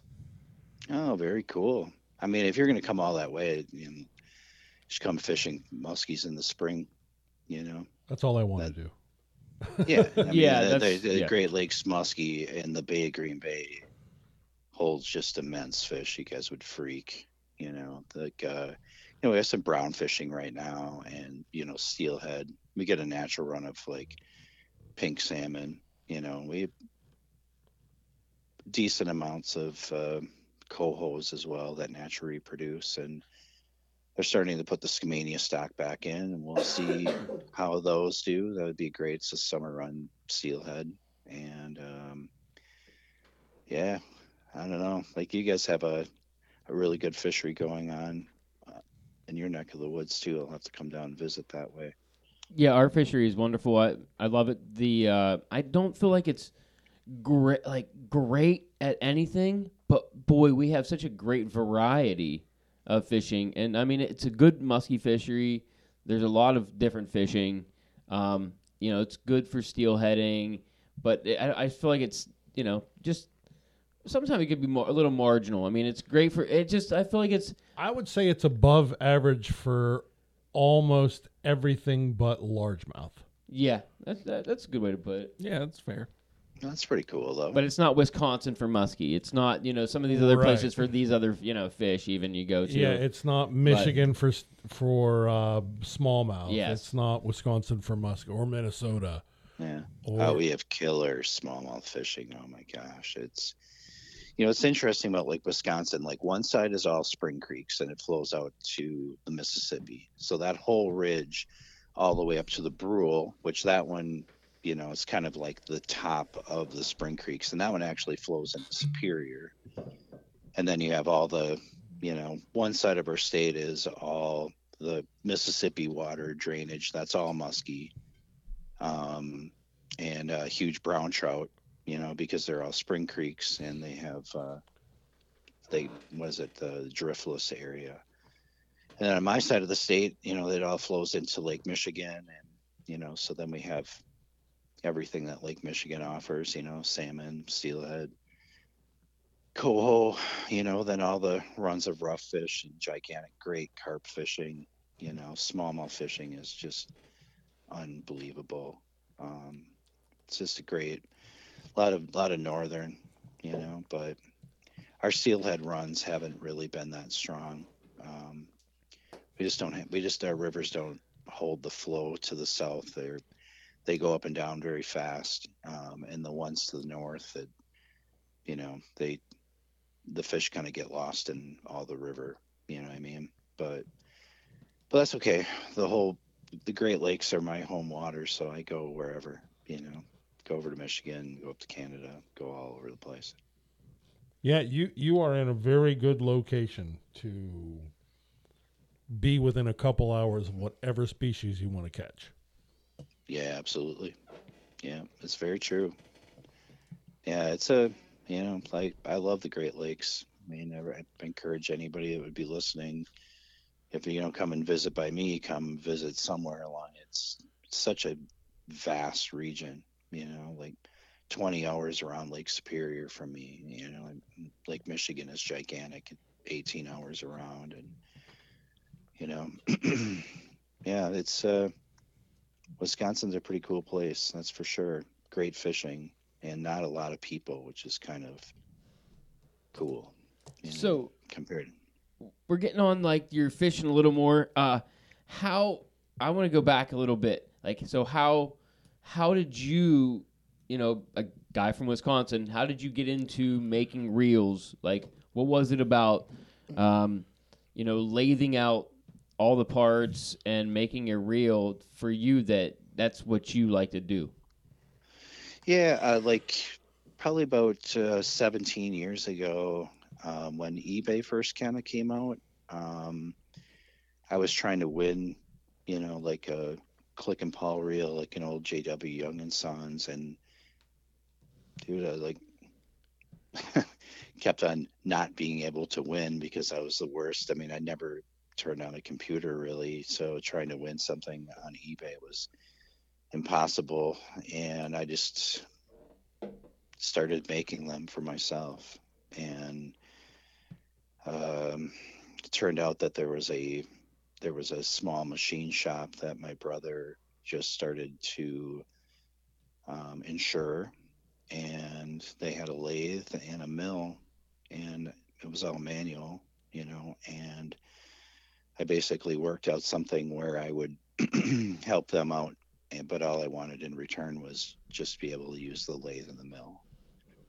And I was just making them for myself because I had another, couple full-time businesses that I was running at that time. And and they turned out great. A couple of my buddies encouraged me to make a few, and I made just a small run, and they sold out right away. So did you look up some sort of design? Did you just come up with your own design, draw it up yourself, or was it again, did you just, hey, I want to do this kind of, thing, and this is how it's done? Yeah, I took my kids, not rollers, the name's eluding me. It's a skateboard apart. And I took those 2 ball bearings and then just designed the reel around having those 2 ball bearings be the bearing surface.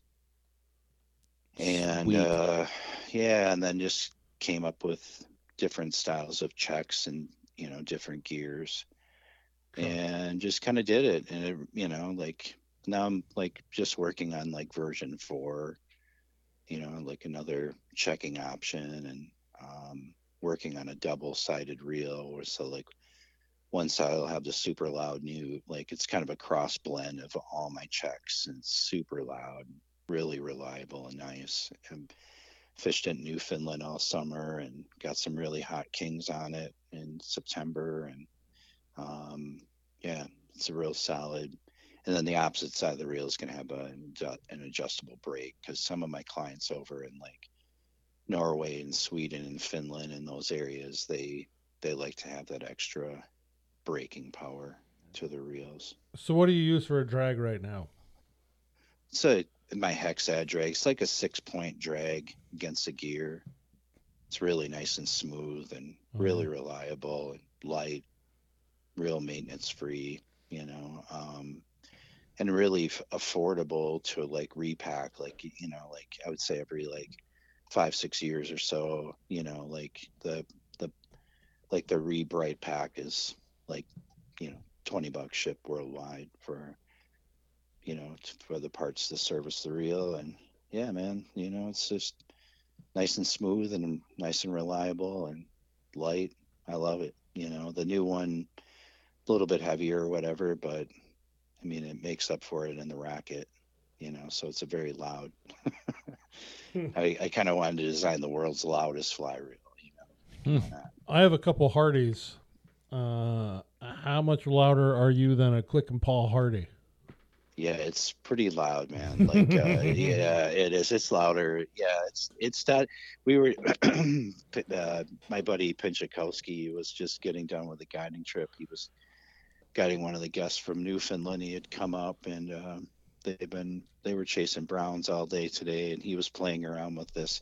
It was an old Hardy. A customer gave it to me. It was I don't want to say it's like a Fortuna, it was number 2, and the thing's 7 inches in diameter. You should hear how loud that thing is. That's definitely the world's loud, but it's not a fly reel. It's like a trolling reel for tuna, but 7 inches in diameter, and the check in the inside is literally an inch and a half tall and almost a 1/4 inch thick. It's just insane. Such a cool reel. It just sits on my shelf, something fun to have. So have you always been a spay guy, or how'd that start? The fishing addiction started probably when I was 4. I just always loved to fish. Spinning gear, bass, and plastic worms, and whatever. Just fishing as a kid. And so then I bought an old fly rod to catch bass, largemouth bass, and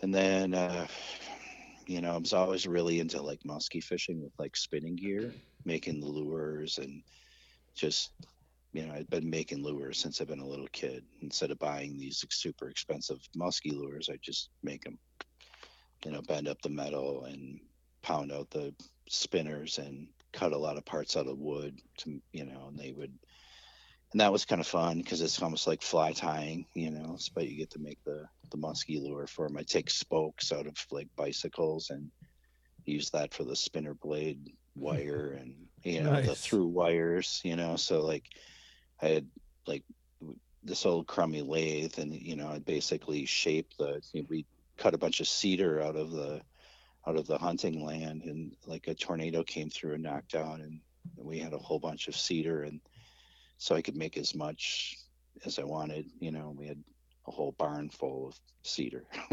right? And, yeah, and then it was cheaper, and I just buy the packs of hooks from like Fleet Farm or whatever. But then I found some muskies in the spring on a vue desert that wouldn't take, conventional gear, and I remember Larry Dahlberg when I was a really little kid on the farm, seeing him fly fishing for, like for northern pike. And I'm like, gosh, it's got to be the same, right? It's a muskie, it's a northern, similar.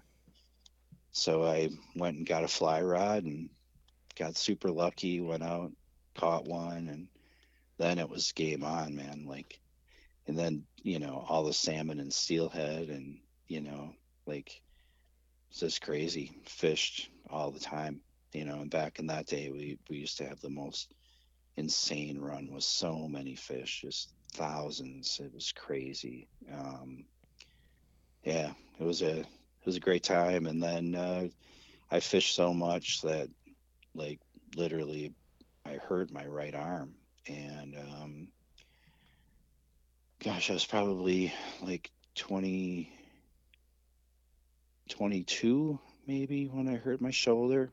And a buddy at the fly shop just gave me, he used to work with Marty Quedick, and he would he helped them, back in the 70s, I think in the 80s, to get House of Hardy more into the United States, and he helped design some of their advertisement, and he designed a reel for them, the Hardy Marksman. It's like a hole through, it's like a centerless hub, click and pawl. It's kind of a rare reel. It's real cool though. He was super proud of it. But yeah, he had a double-handed rod from England, right? And he's just like, what you need is this thing. It's going to help your arm. And he was right. Like when you're fighting the fish now, it's like you're sticking the butt in your waist and you're kind of pulling back. And the reel, it was an old Daiwa reel, like one of those 1500 series. Daiwa was the first reel that I had. And yeah, you fight you're fighting the fish now with your left hand, and the right arm, which was the hurt one, was just using for reeling. So a lot less pressure landing fish. And I didn't really know how to cast it. And then one day I ran into this guy, John Lee. He and he just took second place in California at the for spay casting. He took number 2 in the over 65 category, but still excellent caster. And he showed me how, and and he just had a lot of like better gear, and he had all the Sage rods and all these Bruce and Walkers and whatever. And yeah, so we just kind of fished together a lot. We really got along well, and he liked to fish with me because I'm more gung-ho than your normal fisherman. Like most people want to get done, and I'm like, well, no, dude, like, let's go back out, or let's stay out longer, or get up earlier, or hike a bit further. That's the attitude. That's the attitude we're looking for. What's your fish of choice? Like if you only got to fish for one fish ever again, what would it be? One fish? One fish. Probably Atlantic salmon. Oh boy. Yeah, I really do like them. I mean, I do. I like them. They jump higher. They eat. like king salmon, like chrome silver kings are really, really awesome. But it's quite an ordeal to land them. Like I look like like maybe 6 fish, this and I only landed one, you know. And is that on your Newfoundland trips? No, the king salmon locally. No, I you're kind of your Atlantic salmon. Oh yeah, I've been fishing up by the St. Mary's Rapids since I've been a little kid. So there's been Atlantics in there. So I've been fishing them my entire life. Now they're a landlocked species or whatever, but once I figured out that I can catch them on muddlers on the surface, I mean it's all done. I mean, you can't get any more fun, right? No, that sounds awesome. Yeah, and then they just what's cool is like they expel a lot of, and my theory is like Atlantic salmon's jumping out of the water because of those lamprey, trying to shake off the lamprey out in the ocean. I have a feeling when they get hooked and they feel that sting, I think they just jump out of the water, try to throw those lamprey off of them, and they seem to expel a lot of their energy jumping out of the water instead of just bulldogging you, Mm-hmm. And that's what's fun about them. Oh, absolutely. To sit there, you get to see the take, and they're just, I don't know, they're just wonderful fish, man. Like, and any fish going airborne is awesome. We talked about it a Right. little bit earlier in this podcast. We're heading up to Niagara this coming week, and Cool. steelhead in a big river like that, like you get to fish out there. It's it's just a different. It's a different. Man, it's hard. It's hard. They have it's not in a small tributary where there's a limited amount of space for this fish to run. They have every ability to go wherever the hell they want to go. And boy, to get to watch them actually jump out of real water is something else.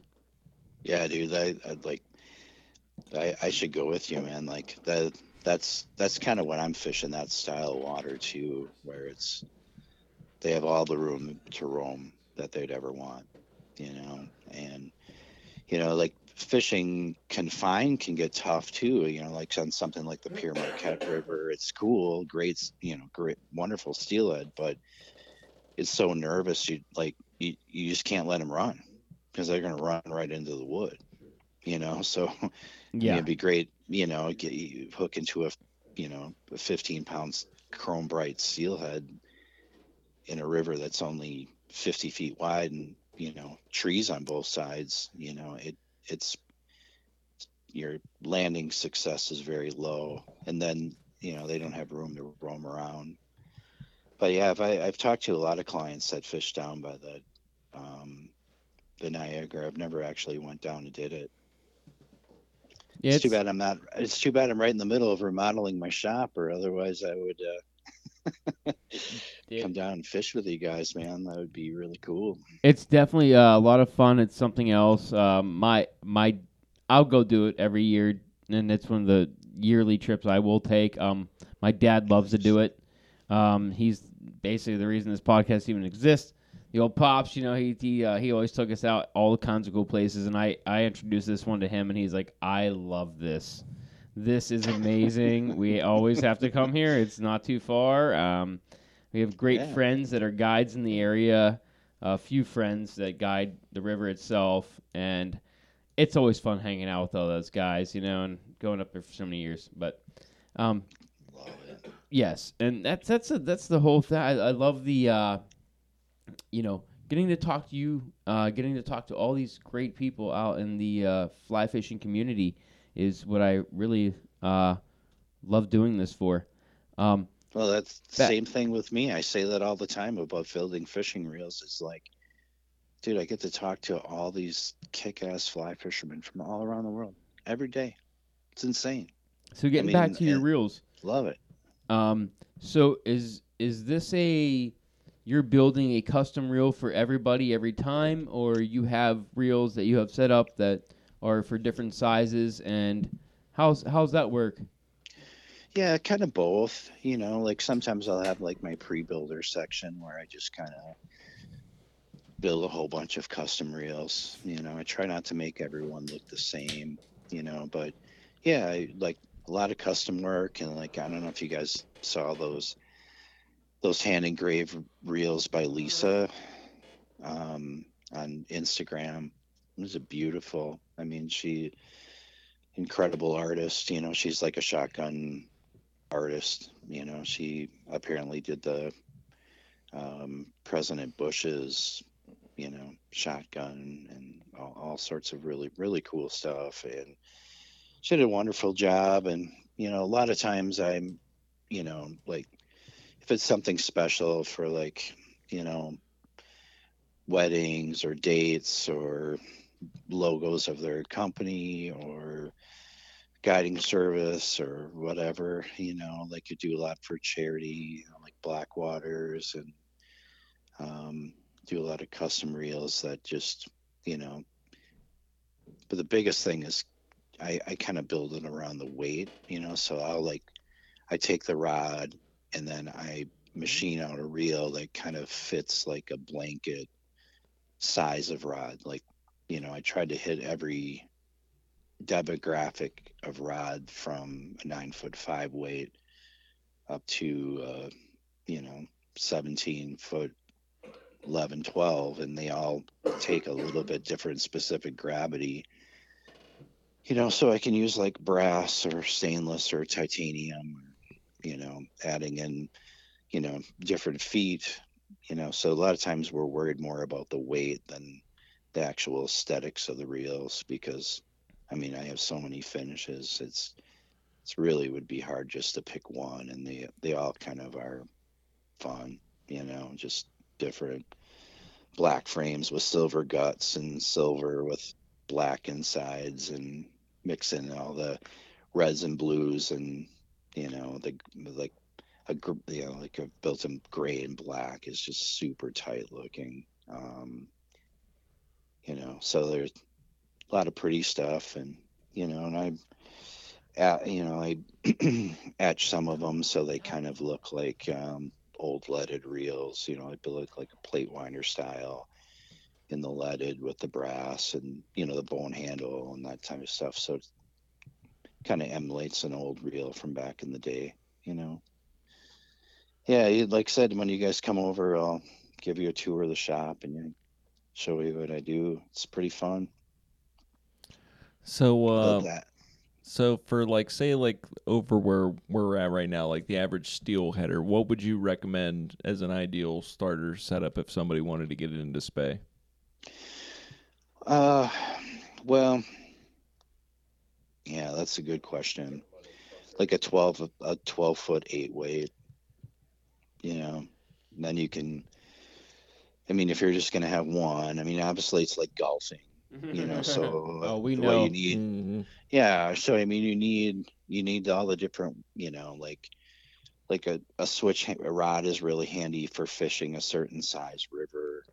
I try to match the head, so each, like I said, similar to golfing, but I do it pretty, I don't want to say scientifically, but just very simply, where I try to have a skadge and a scanty for every rod that I do have. So, and I'm worried about like, the length of the head more so than I'm worried, in fly delivery. So like an 11 foot is really handy, that 12 and a half, 13, and then when you're going and fishing something like the Niagara, obviously, 15 footers, man, I fish cover a lot of water. I fish a 7 weight. So let me ask you, like if Like you a 13.7 or what? No, like I don't swing. like a 9 foot, like seven. a 9'7" or 8 weight.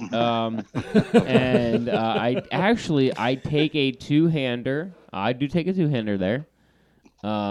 It's a switch rod though. It's a little smaller. Okay. It's 11.5 foot 6 weight, and it's probably Okay. a little light for the situation, but it does Yeah. make things easier to turn over. And if I want to swing, I can, and I like that too. It's fun there. Yeah, and I'd have to take a look at the spot. I mean, if you have limited back cast at all, You can't. you know, Yeah. and then that switch rod would be handy, but if you can get out, 20 feet from, off the bank, then, being able to cast farther, but who knows, even in that current, those fish might be just hanging close to shore. They might Oh, not they're be right out underneath you. Yeah, it's 20. Right. Yeah, you're 15 feet right below you. So if somebody wanted one of your reels on a traditional 9-foot fly rod, Yeah. like let's say you want like an 8-weight, a 10-weight, and a 12-weight, which reel would you recommend for each of those of your reels? Because like your reels are beautiful, man. Like I'm looking at that black. Chris will buy like 3 of them right now. No, I will probably just buy one. Love it. But like that black and brass is freaking gorgeous, man. Like Thanks, brother. where where were you looking, on the website, or are you looking at Instagram?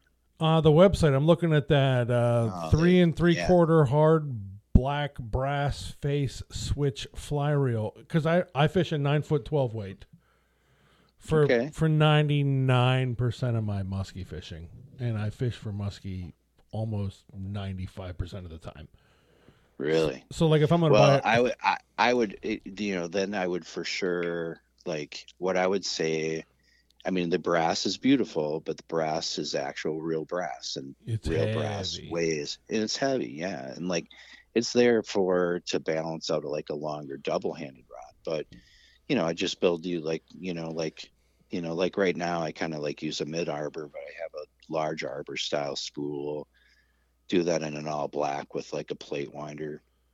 I actually have like what I would suggest is like the one that has the back rotating plate. So like the back of one of my style reels rotates for the palming rim, and then the handle's on the spool side.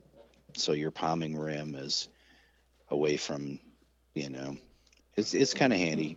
It's nice for muskies too, because it'll be real nice light assembly and in that larger arbor, and that 4-inch, that's what I would say would be. Yeah, but I've got a fair amount of them. I've never put one on the reel. Oh, right. So like, yeah. it's just it would be a beautiful line holder, right? And Yeah, I'm just thinking about making it as light. A musky line would get lost on one of my 4-inch reels. Like right I use like they're huge, man. Like they got a lot of space. yeah, 4-inch reel's pretty big. Yeah, I mean, and it is, yeah. And with my arbors are smaller intentionally than your normal reels, so they fit the spay line, but I make a larger style spool option. Again, custom shop, I can build whatever, right? And so it's just one of those things. When I set up to do the 4-inchers, I can do whatever for you, but like I said, trying to keep it light and where the line doesn't, you just don't need that much space. Yeah, I think so the moral of the story is, and I'm going to do this, is reach out, right? Like if you have a 10-weight rod and you want a reel, reach out to you.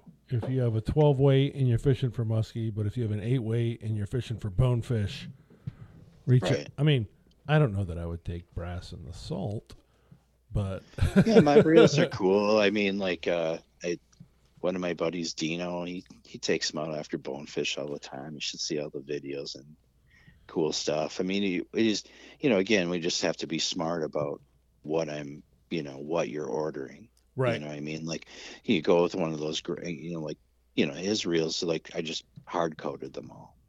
And they're just all hard coat black.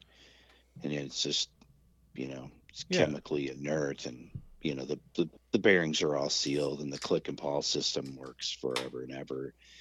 Those Hexad things just run. And those of us who are saltwater fishermen aren't dumb enough to think that no matter what our reel is, that we shouldn't rinse them off. Right? Right.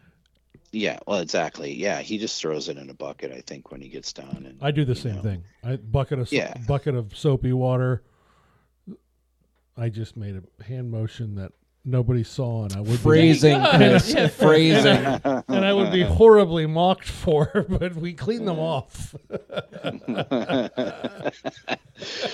Yeah, I've got that's funny. That's hilarious. Yeah, I take care of all my stuff immensely well too. You know, it's so funny. But So yeah, man, you know, it's just one of those things. You know, like it's fun to test out. You know, going after a bonefish. You know, like on a click and paw reel is pretty badass. yeah, You know, my first sometimes you'll bonefish take out bamboo. was landed on a hardy, I love it. and it was loud. It was really loud, But I bet it was, man. Like some but it burnt was fingers there. awesome. Yeah, man. That's what he said. It's so exciting, you know. Like, you know, I don't know why. And the best part was a silent reel. I mean, why would you even want that? I mean, I just can't. everybody knew that I was into a bonefish, right? Like, Oh, I bet. like we were all occupied this big long flat, and it was awesome. Everybody looks over, and I'm like, yeah, I'm totally into a fish. I can't hear anything. You can holler out congratulations or whatever, but I don't know. And then luckily for me, it was stolen by Bohemian Customs, so I don't have that hardy reel anymore. What was it? But what was it about that?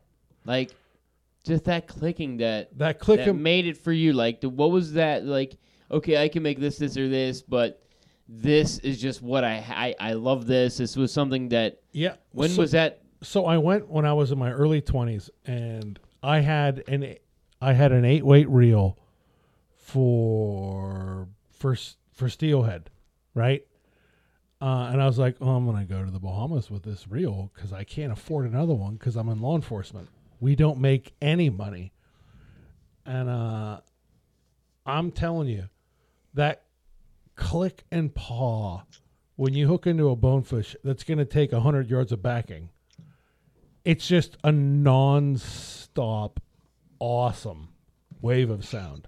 And even for you, Tim, like, when was that for you that it was like, I want to make these reels? Oh, that question wasn't for me. No, it's fine. I want to hear. I love hearing you as well, Chris. Don't get me wrong, but No, that's awesome. I dude. just wanted to know when it was that time in his life that he wanted to make these reels and not something else. You know what I mean? Yeah, see, like I'm right there with him though. That's perfect. I mean, because like I always had click and paw reels. I never had disc drag reels.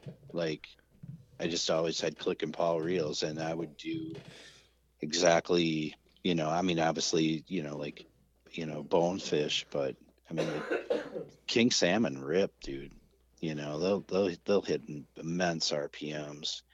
Mm-hmm. Especially when you get them in big water, you know, and it's just so much more exciting. The click and paw reel, I just can't understand, you know, and like when you're swinging flies, I mean, like my opinion, and I'm very sure I'm right about it, is even if you had a disc drag, you're almost having the stupid thing off anyway.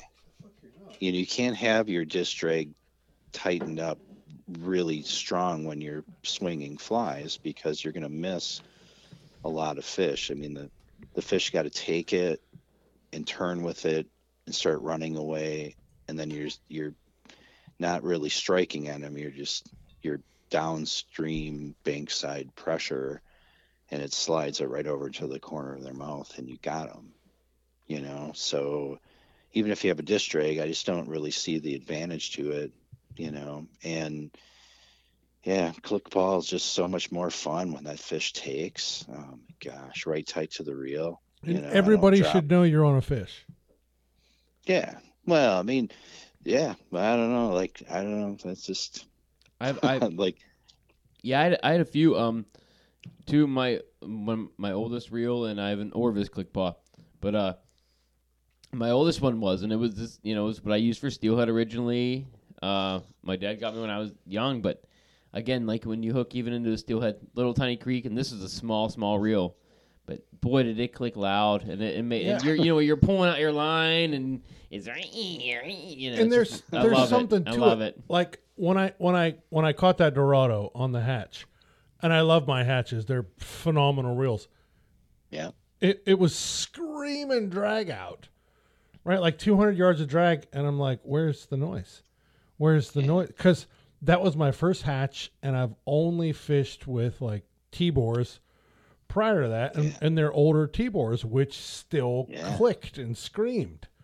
Yeah, just musical and just fun. Yeah, it's part like, of the experience. Yeah, and like my hex drag right now, like you have 6 pawls going. I mean it's just beautiful sounding. Like every time the reel goes around once, it clicks 168 times. So it's like a series of very small micro checks. So it's got a very distinct, but what's nice about it's nice and even. Then you don't have any gaps in between. You know what I mean? So there's always. It's weird. It kind of feels like a disc drag, but and it's weird. It's different. I'm gonna reach out and I'm gonna get a beautiful line holder for a musky fly rod. Awesome. Which will only hear the click and paw when I strip line. But you know what? That's close enough for me. That'd make a bad you won't have any line advancement when you're casting all day trying to catch a muskie, right? Yeah, there we go. So, right. So you host trips? Yes. To Newfoundland. To Newfoundland, huh? Yep. To Mountain Waters on Portland Creek. It's actually Lee Wolf's lodge, like kind of the historic lodge that was on Portland Creek, where he wrote about riffle hitch and catching salmon on dry flies, which a lot of people said couldn't be done. And so it's a beautiful spot. It's right on the ocean, essentially. We're about a mile up from the ocean. All the famous pools and rocks and river ponds is right there. It's awesome. I go up about 7 weeks, I guess, maybe a little bit more. How does somebody get into that with you? Again, I'm a big, they call me, Instagram, Facebook, and give out my phone number, it's a 920-227-5574, or otherwise you can Google Spaco and it brings you to my, my site's pretty old. I think it was like 2014 that I updated it. Oh, when this guy graduated high school. Yeah, I'm kind of old, but don't. The site it is what it is, and it still works. People buy stuff off it all the time, and it's cool. It's what I've always used. And wasn't a big computer guy. What's your Instagram and what's your Facebook so people can find you and reach out to you? Yeah, again, Spaco, Spaco_reels on Instagram. Or if you just put in hashtag Spaco, I suppose something would pull up with a link to me. Then, like Tim Pantzlaff, and obviously there's 2 Tim Pantzlaffs out there if you could get the spelling correct on that, but just look for the crazy one with all the fishing reels and stuff.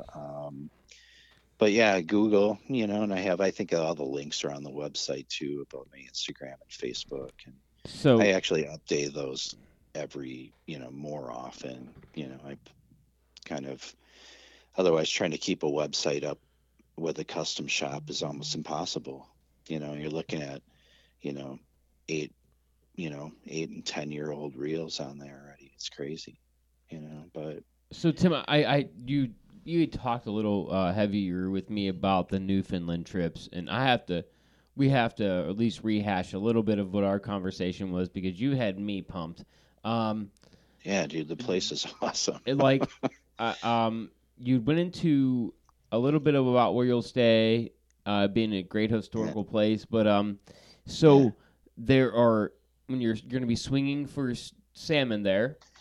Yes. And you will also be fishing for giant brook trout that I watched a video of you today, and there were 2 giant brook trout going for the same big-ass fly on top of the water. Yeah. Dude, we have, let's see, I think Matt said that there's 35 minutes of a static camera. Every cast was like that. I mean, it was insane. I don't know. I lost count of how many I hooked. It was insane. Then we went back to review some. I mean, we were just laughing, saying, "Dude, just throw it right back in the same spot." We had the 4K camera all zoomed in. Fly would hit the water, and 2 seconds later, once we went back and actually reviewed the footage, the slow mo, we were seeing like 2 and 3 brook trout coming. I have 25, 30 takes, just like the one that you saw on Instagram. It's pretty insane, man. I mean, That's awesome. and then then the waves started coming in off the lake a little bit, and then I switched to it was kind of like a good-sized gurgler, maybe more like like a scopper fly, like, and I was basically tossing that out and doing some fast mouth strips and then a pause, and then strip it fast and pause it, and that was just deadly. I don't know, like they would just engulf it, chase it down. Sometimes you'd be pulling them in and you'd have other brook trout trying to eat the brook trout that you had on if it was too small. It's pretty amazing. Now for us Pennsylvania anglers, what size brook trout are you talking about? Like they average 1 to 3 pounds. And then He said 3 pounds. I was gonna say I mean, I would say, and then the ocean run ones, they were like kind of like a little mini steelhead in a way. I would say like a superior style steelhead, real aggressive. They would, when you're swinging, like riffling this little wet fly across for the Atlantic salmon, a lot of little baby parr come up and eat your fly. And man, I brook trout, no kidding, like eating the parr right off my line. I mean, that's pretty awesome. cool on film, pretty amazing. Like I'm like, oh no, I'm trying to pull it away from this brook trout, and the brook trout just chased around my feet and poof, ate it before I could get it out of the water. Dude, locally here, when we talk about brook trout, like we measure them with our hands. A 10-inch one, right? Trophy. Yeah. Like if it goes from, like we measure it from our middle finger to our wrist, and if it goes past our wrist, we're king of the world. Some of the ones that will move into we have some that move out of smaller streams into a bigger stream that you could catch. They're probably 11, maybe 12. And that's inches. And inches. That's inches, and that's giant. Yeah, that's that's a big fish for where we're trout. at. Yes, And those are in creeks and we're fishing rivers. them in ditches. Like you get big Literally. brook trout in Maine and Massachusetts, Yeah, sure, and but not Vermont, here. in lakes. But in Ontario, in Ontario, there's really big. We have a strain of, like lake run brookies by us as well. They're pretty rare though, by me locally. But if I go further north, you can find some decent ones. But still, nothing compares to this, man. Like, like I had a salmon on the go, right? So like a lot of times when you're riffling them, they'll come after it and take a pot shot, but they don't take the fly, right? So then, it was like tossing my fly through there, and the brook trout kept on jumping on it before the salmon. So I kind of had to clear those out of the way so I could get at the salmon. It was crazy. So I want to go into one more thing before we get you off the phone here. So when you're going to host these trips, when you're going and swinging flies for salmon, this is a single traditional salmon fly that has no barb. Yes. And it has to be just when I fish for anything big, I want 3 barbs. I'm joking, but I want every barb I can get. I mean, that's got to be really tough and you know what I mean? You have to keep tight to that fish, and those fish are aren't they're not a joke. And, you know what I mean? No. They fight hard. So take us into Oh, that a little bit and what somebody can expect if they're going to go on a trip with you to Newfoundland. Yeah. So the package that the lodge owner and I put together is $4,400 US for the week. So that's 7 days. That's with the food, private room, and there's really nice cabins with Starlink internet, right? So the accommodations and the food is just amazing. The people, awesome. We fish for 6 days with guides because you have to have a guide in Newfoundland, right? So basically, you know, Is that law? It is the law, yeah. Like there's no private water, but you have to have a guide to fish. So a lot of that $4,400 does go to the guiding costs because you need guides, you know, and the stylish food and the beautiful place to stay is That's actually really smart. It's a steal. That's a good deal. That's a great deal. Oh, but, dude. Oh, but yeah. To have an area where, like, look, we understand what we have, but you can't fish here without a guide. Like if you're not a local, right? Like if you don't have a local just fishing to be license. respectful. Yeah, just to be respectful. And, I like that. You know, and you go on the other side. I mean, there's a lot of great water in like a lot of the Quebec and New Brunswick area, but man, when we rolled through there this last year, because we drove out, you know, we drove all the way through Canada, got on the ferry boat in Nova Scotia, took the 7-hour ferry boat across to the lake, and it's 5 hours to drive up to the lodge from there. And it was awesome. But anyway, when we're heading through that corridor, none of the locals even could afford to fish because it's all private water and it's all in like a lottery system, and it's kind of confusing. You know, this way they know that everybody's going to come in if you're going to have a qualified guide, and we have like the top guides in the area. There's no question these guys were born and raised in this area, and they know everything. The fish handling, they're just really cool, good people, and they didn't want to have it where it was just broken up into small beats, and then you'd have to rent the beat.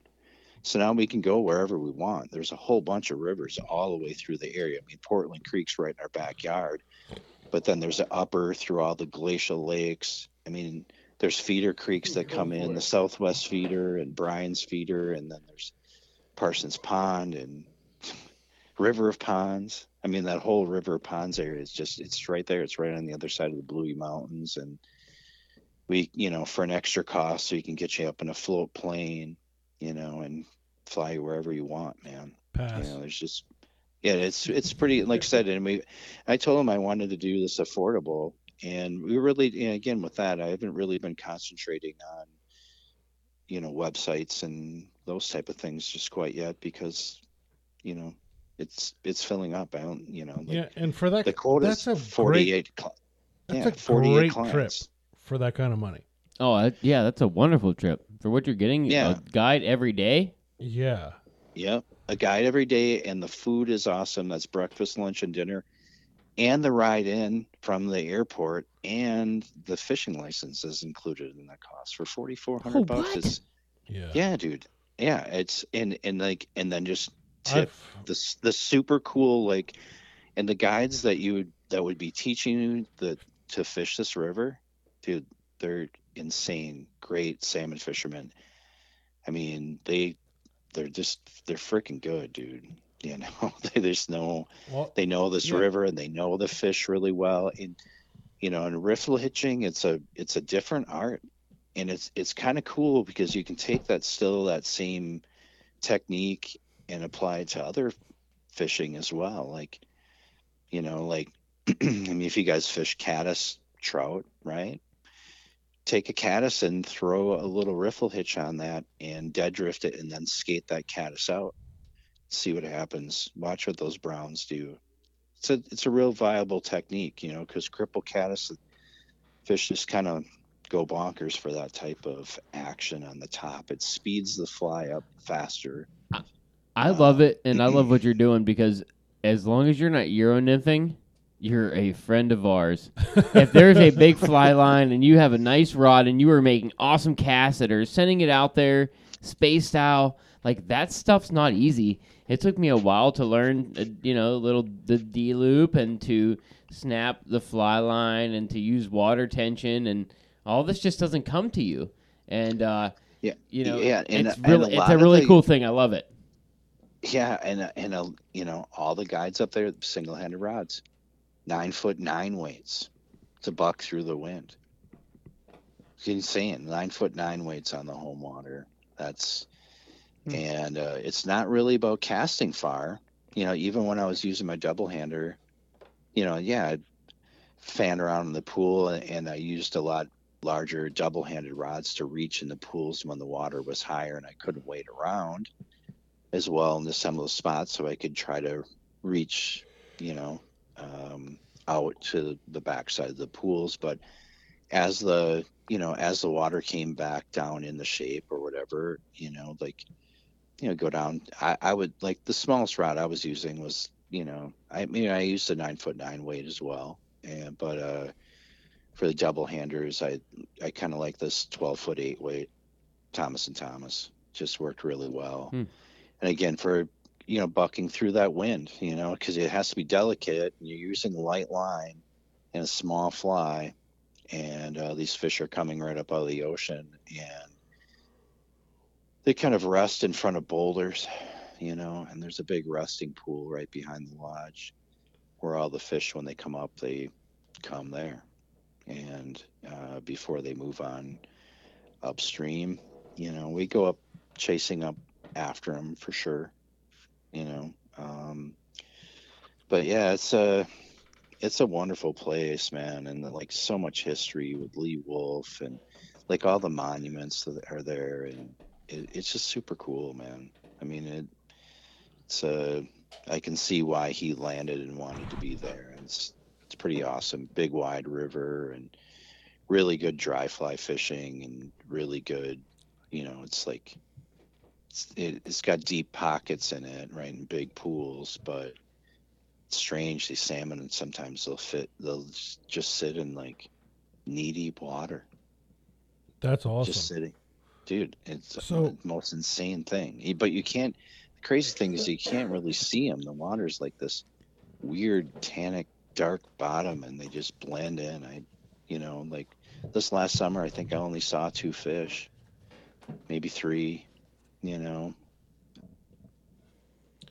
So, we're running out of time here. I wanna give you one last plug. It's Instagram at Spaco_reels. Your website is thespaycompany.blogspot.com. Is that correct? Yep. Or Spaco.net, I think, gets you there Yes, too. either one of those. Spaco.net. Or Spaco.net. Awesome. Yeah. Is there anything that we haven't asked you that you would like to tell us about? I don't think so, man. Like, just thanks for having me on the podcast. It's always fun. We just got to fish together. We got to find some time to fish together one of these years too. I think it would be pretty cool. You guys should come up to Newfoundland with me and fish. Be awesome.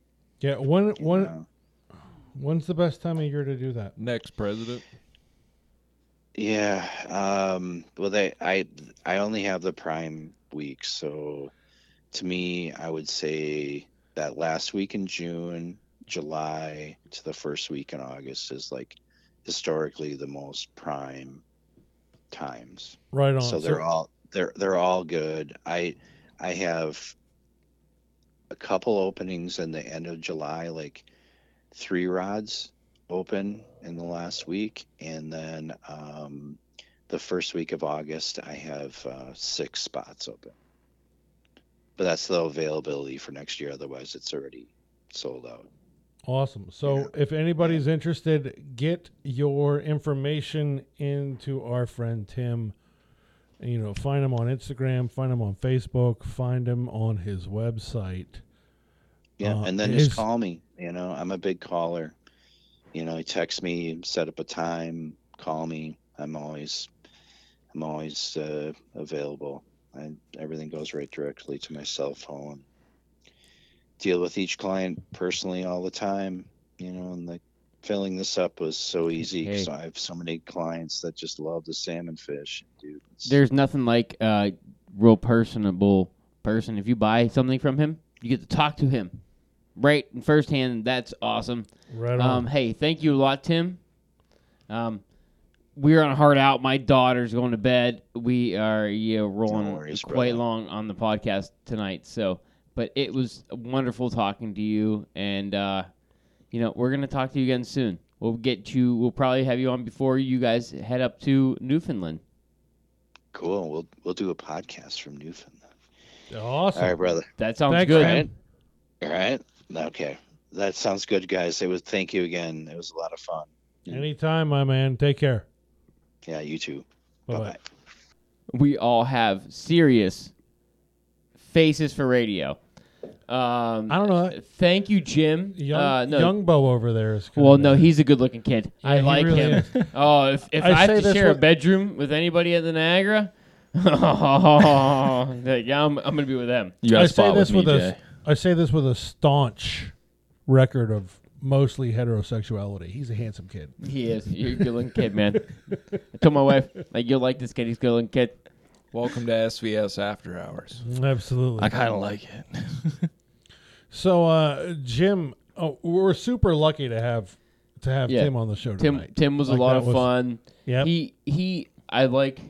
A wealth of knowledge. Yeah, he really is, and just to be a guy who just, all right, I want to do this. I'm just gonna do this, and Yeah. and make reels. Like, I want this real. I don't see it. I'm just going to go. I'm just gonna make it. I'm just gonna go find a lathe and lathe metal. That's all. And then to make a business out of it, to say, oh, maybe other people want this as well, and then just get to it. Rent a shop, get at it. Like, And he's kudos selling to his you, like man. his second shop now, like we talked about. Yeah. What a great guy. We had a fun time talking to him. Hey, thanks, Dave. Hey, thank you for having me, guys. I really Yeah. appreciate it. Handsome Great time. Dave. Congratulations, handsome Dave. Thank You have nice eyebrows. I think it's the eyebrows. We should workshop this nickname: Handsome Dave, Pretty Dave, Dapper Dave. Oh, Dapper Dave is coming Dapper on. We're gonna have Dave. Dapper Dave at That's least where now we and again. are. Like Dapper Dave has to be back for after the Niagara. Oh, I'd love to, guys. Thank After you. after you catch your first fish on the fly rod. Yeah, I'll give it a shot. I think this is what we're gonna do this time. It's expensive, but Tim's back there yelling hell yeah and shit. I know Tim next to a bunch of guys that weren't using a fly rod even the year before was really true and tried to using the fly rod and always is true and tried to using a fly rod. Yeah, but That's can how Tim is, and I give kudos to Tim. He came and caught his first couple of hybrids with me, a couple years back, and we first met, and I was like, oh, I want to go do that, and we just went, and he just started doing what I was doing, and right on. Like it's fun. It's expensive, but can you put a price on not being a bitch? that's fair. And Tim doesn't Tim doesn't see that price tag. Tim says that price tag doesn't exist to me. I'm using a fly rod. We're going to Niagara. I'm using a fly rod. I don't care what the rest of you guys are using. I'm using a fly rod. He's the man. It's hard. Yeah. You just got to fish lesser water better. Look, we've converted many. Oh yeah. You're next, Jim. Dapper Dan. I used to fish Jim? one of them there center pins. Yeah. I love. Jim- Well said, Jim. Jim was a pinner. Yes. This is Pinner Jim. Yeah. So at least you never use a center pin rod, right? Never been there. Nope. No. Right on. Okay. Yeah. Good for you, kid. Can I have a new nickname now? No. You're Come on. They're already done sold, retailed Yeah. off. We You're already the- paid taxes on them. You're the big cat. I Okay. mean, you're no longer a center pin Jim. All right, that's fair. You're the big cat. He is the big cat, dude. I caught the biggest fish I've ever caught with him. Oh, your This year. cat. Oh, yeah, I saw 30 your cat. 30 Yeah. pounder, man. Yeah. I'll talk about it a million times in my whole life. That was the biggest fish I think I've ever touched in my life. You were handing it to me, and I'm like, man, I don't know. That's a bit, I don't know. I don't want to stick my. I'm gonna stick You my. just got to commit to I'm it, gonna man. stick my hand in his mouth. I was, that's I don't know. For me, I don't know. You guys have caught giant fish, but anyway. No, I just gave you the raised eyebrow. Oh, I thought we were just coming back and saying, "Hey Jim, who sponsors this podcast?" Yeah. That's what we were doing. I think everybody had a lot of good times tonight. And thanks to our guests, and thanks to Dave. Again, who we brought to you by? We got Sims Fishing. We got Yeti, built for the wild. A-Rex hooks, fresh and saltwater. Cortland lines. Friends of the show, Ryan Evans at Queen City Guiding. A quarter of our contingency will be up there. No, more than that. 50% of tonight's contingency will be up there to see you next week. I miss you, Ryan. Michael Davis at Down to Earth Wealth Management. I miss you too, Michael. I haven't seen you in like a year. It was really fun seeing him at the tying night. Yeah, dude. I couldn't make it to tying night, which makes me sad. Thomas Shank at Chippewa River Custom Rods. Our buddies over at Muskie Fool, we miss you guys too. And the Nittany Valley Muskie Alliance, sponsors of the Beast of the East. Ladies and gentlemen, if you have not joined our Facebook group, please do so at the SVS Fly Fishing Podcast. Please check out our Instagram. Jay, tell us our Instagram, please. Oh, yeah. Instagram, SVS Fishing. Instagram, Dr. J's, my personal one. Last thing I posted was the big cat. No, but check us out on YouTube. Yes. Go start to check us out on YouTube. There might be little clips that you don't get to hear that could surface, and it won't be anything too crazy. But hell, go check us out there. There might be something different that you didn't get to hear that might have been off air. Yeah, So- I never thought I would say this in my entire life, but subscribe Yes. to the SVS Fishing Podcast. We appreciate you guys. Thank you so much. Have a great week. We're going to sign off before we say future dumb things. Bye.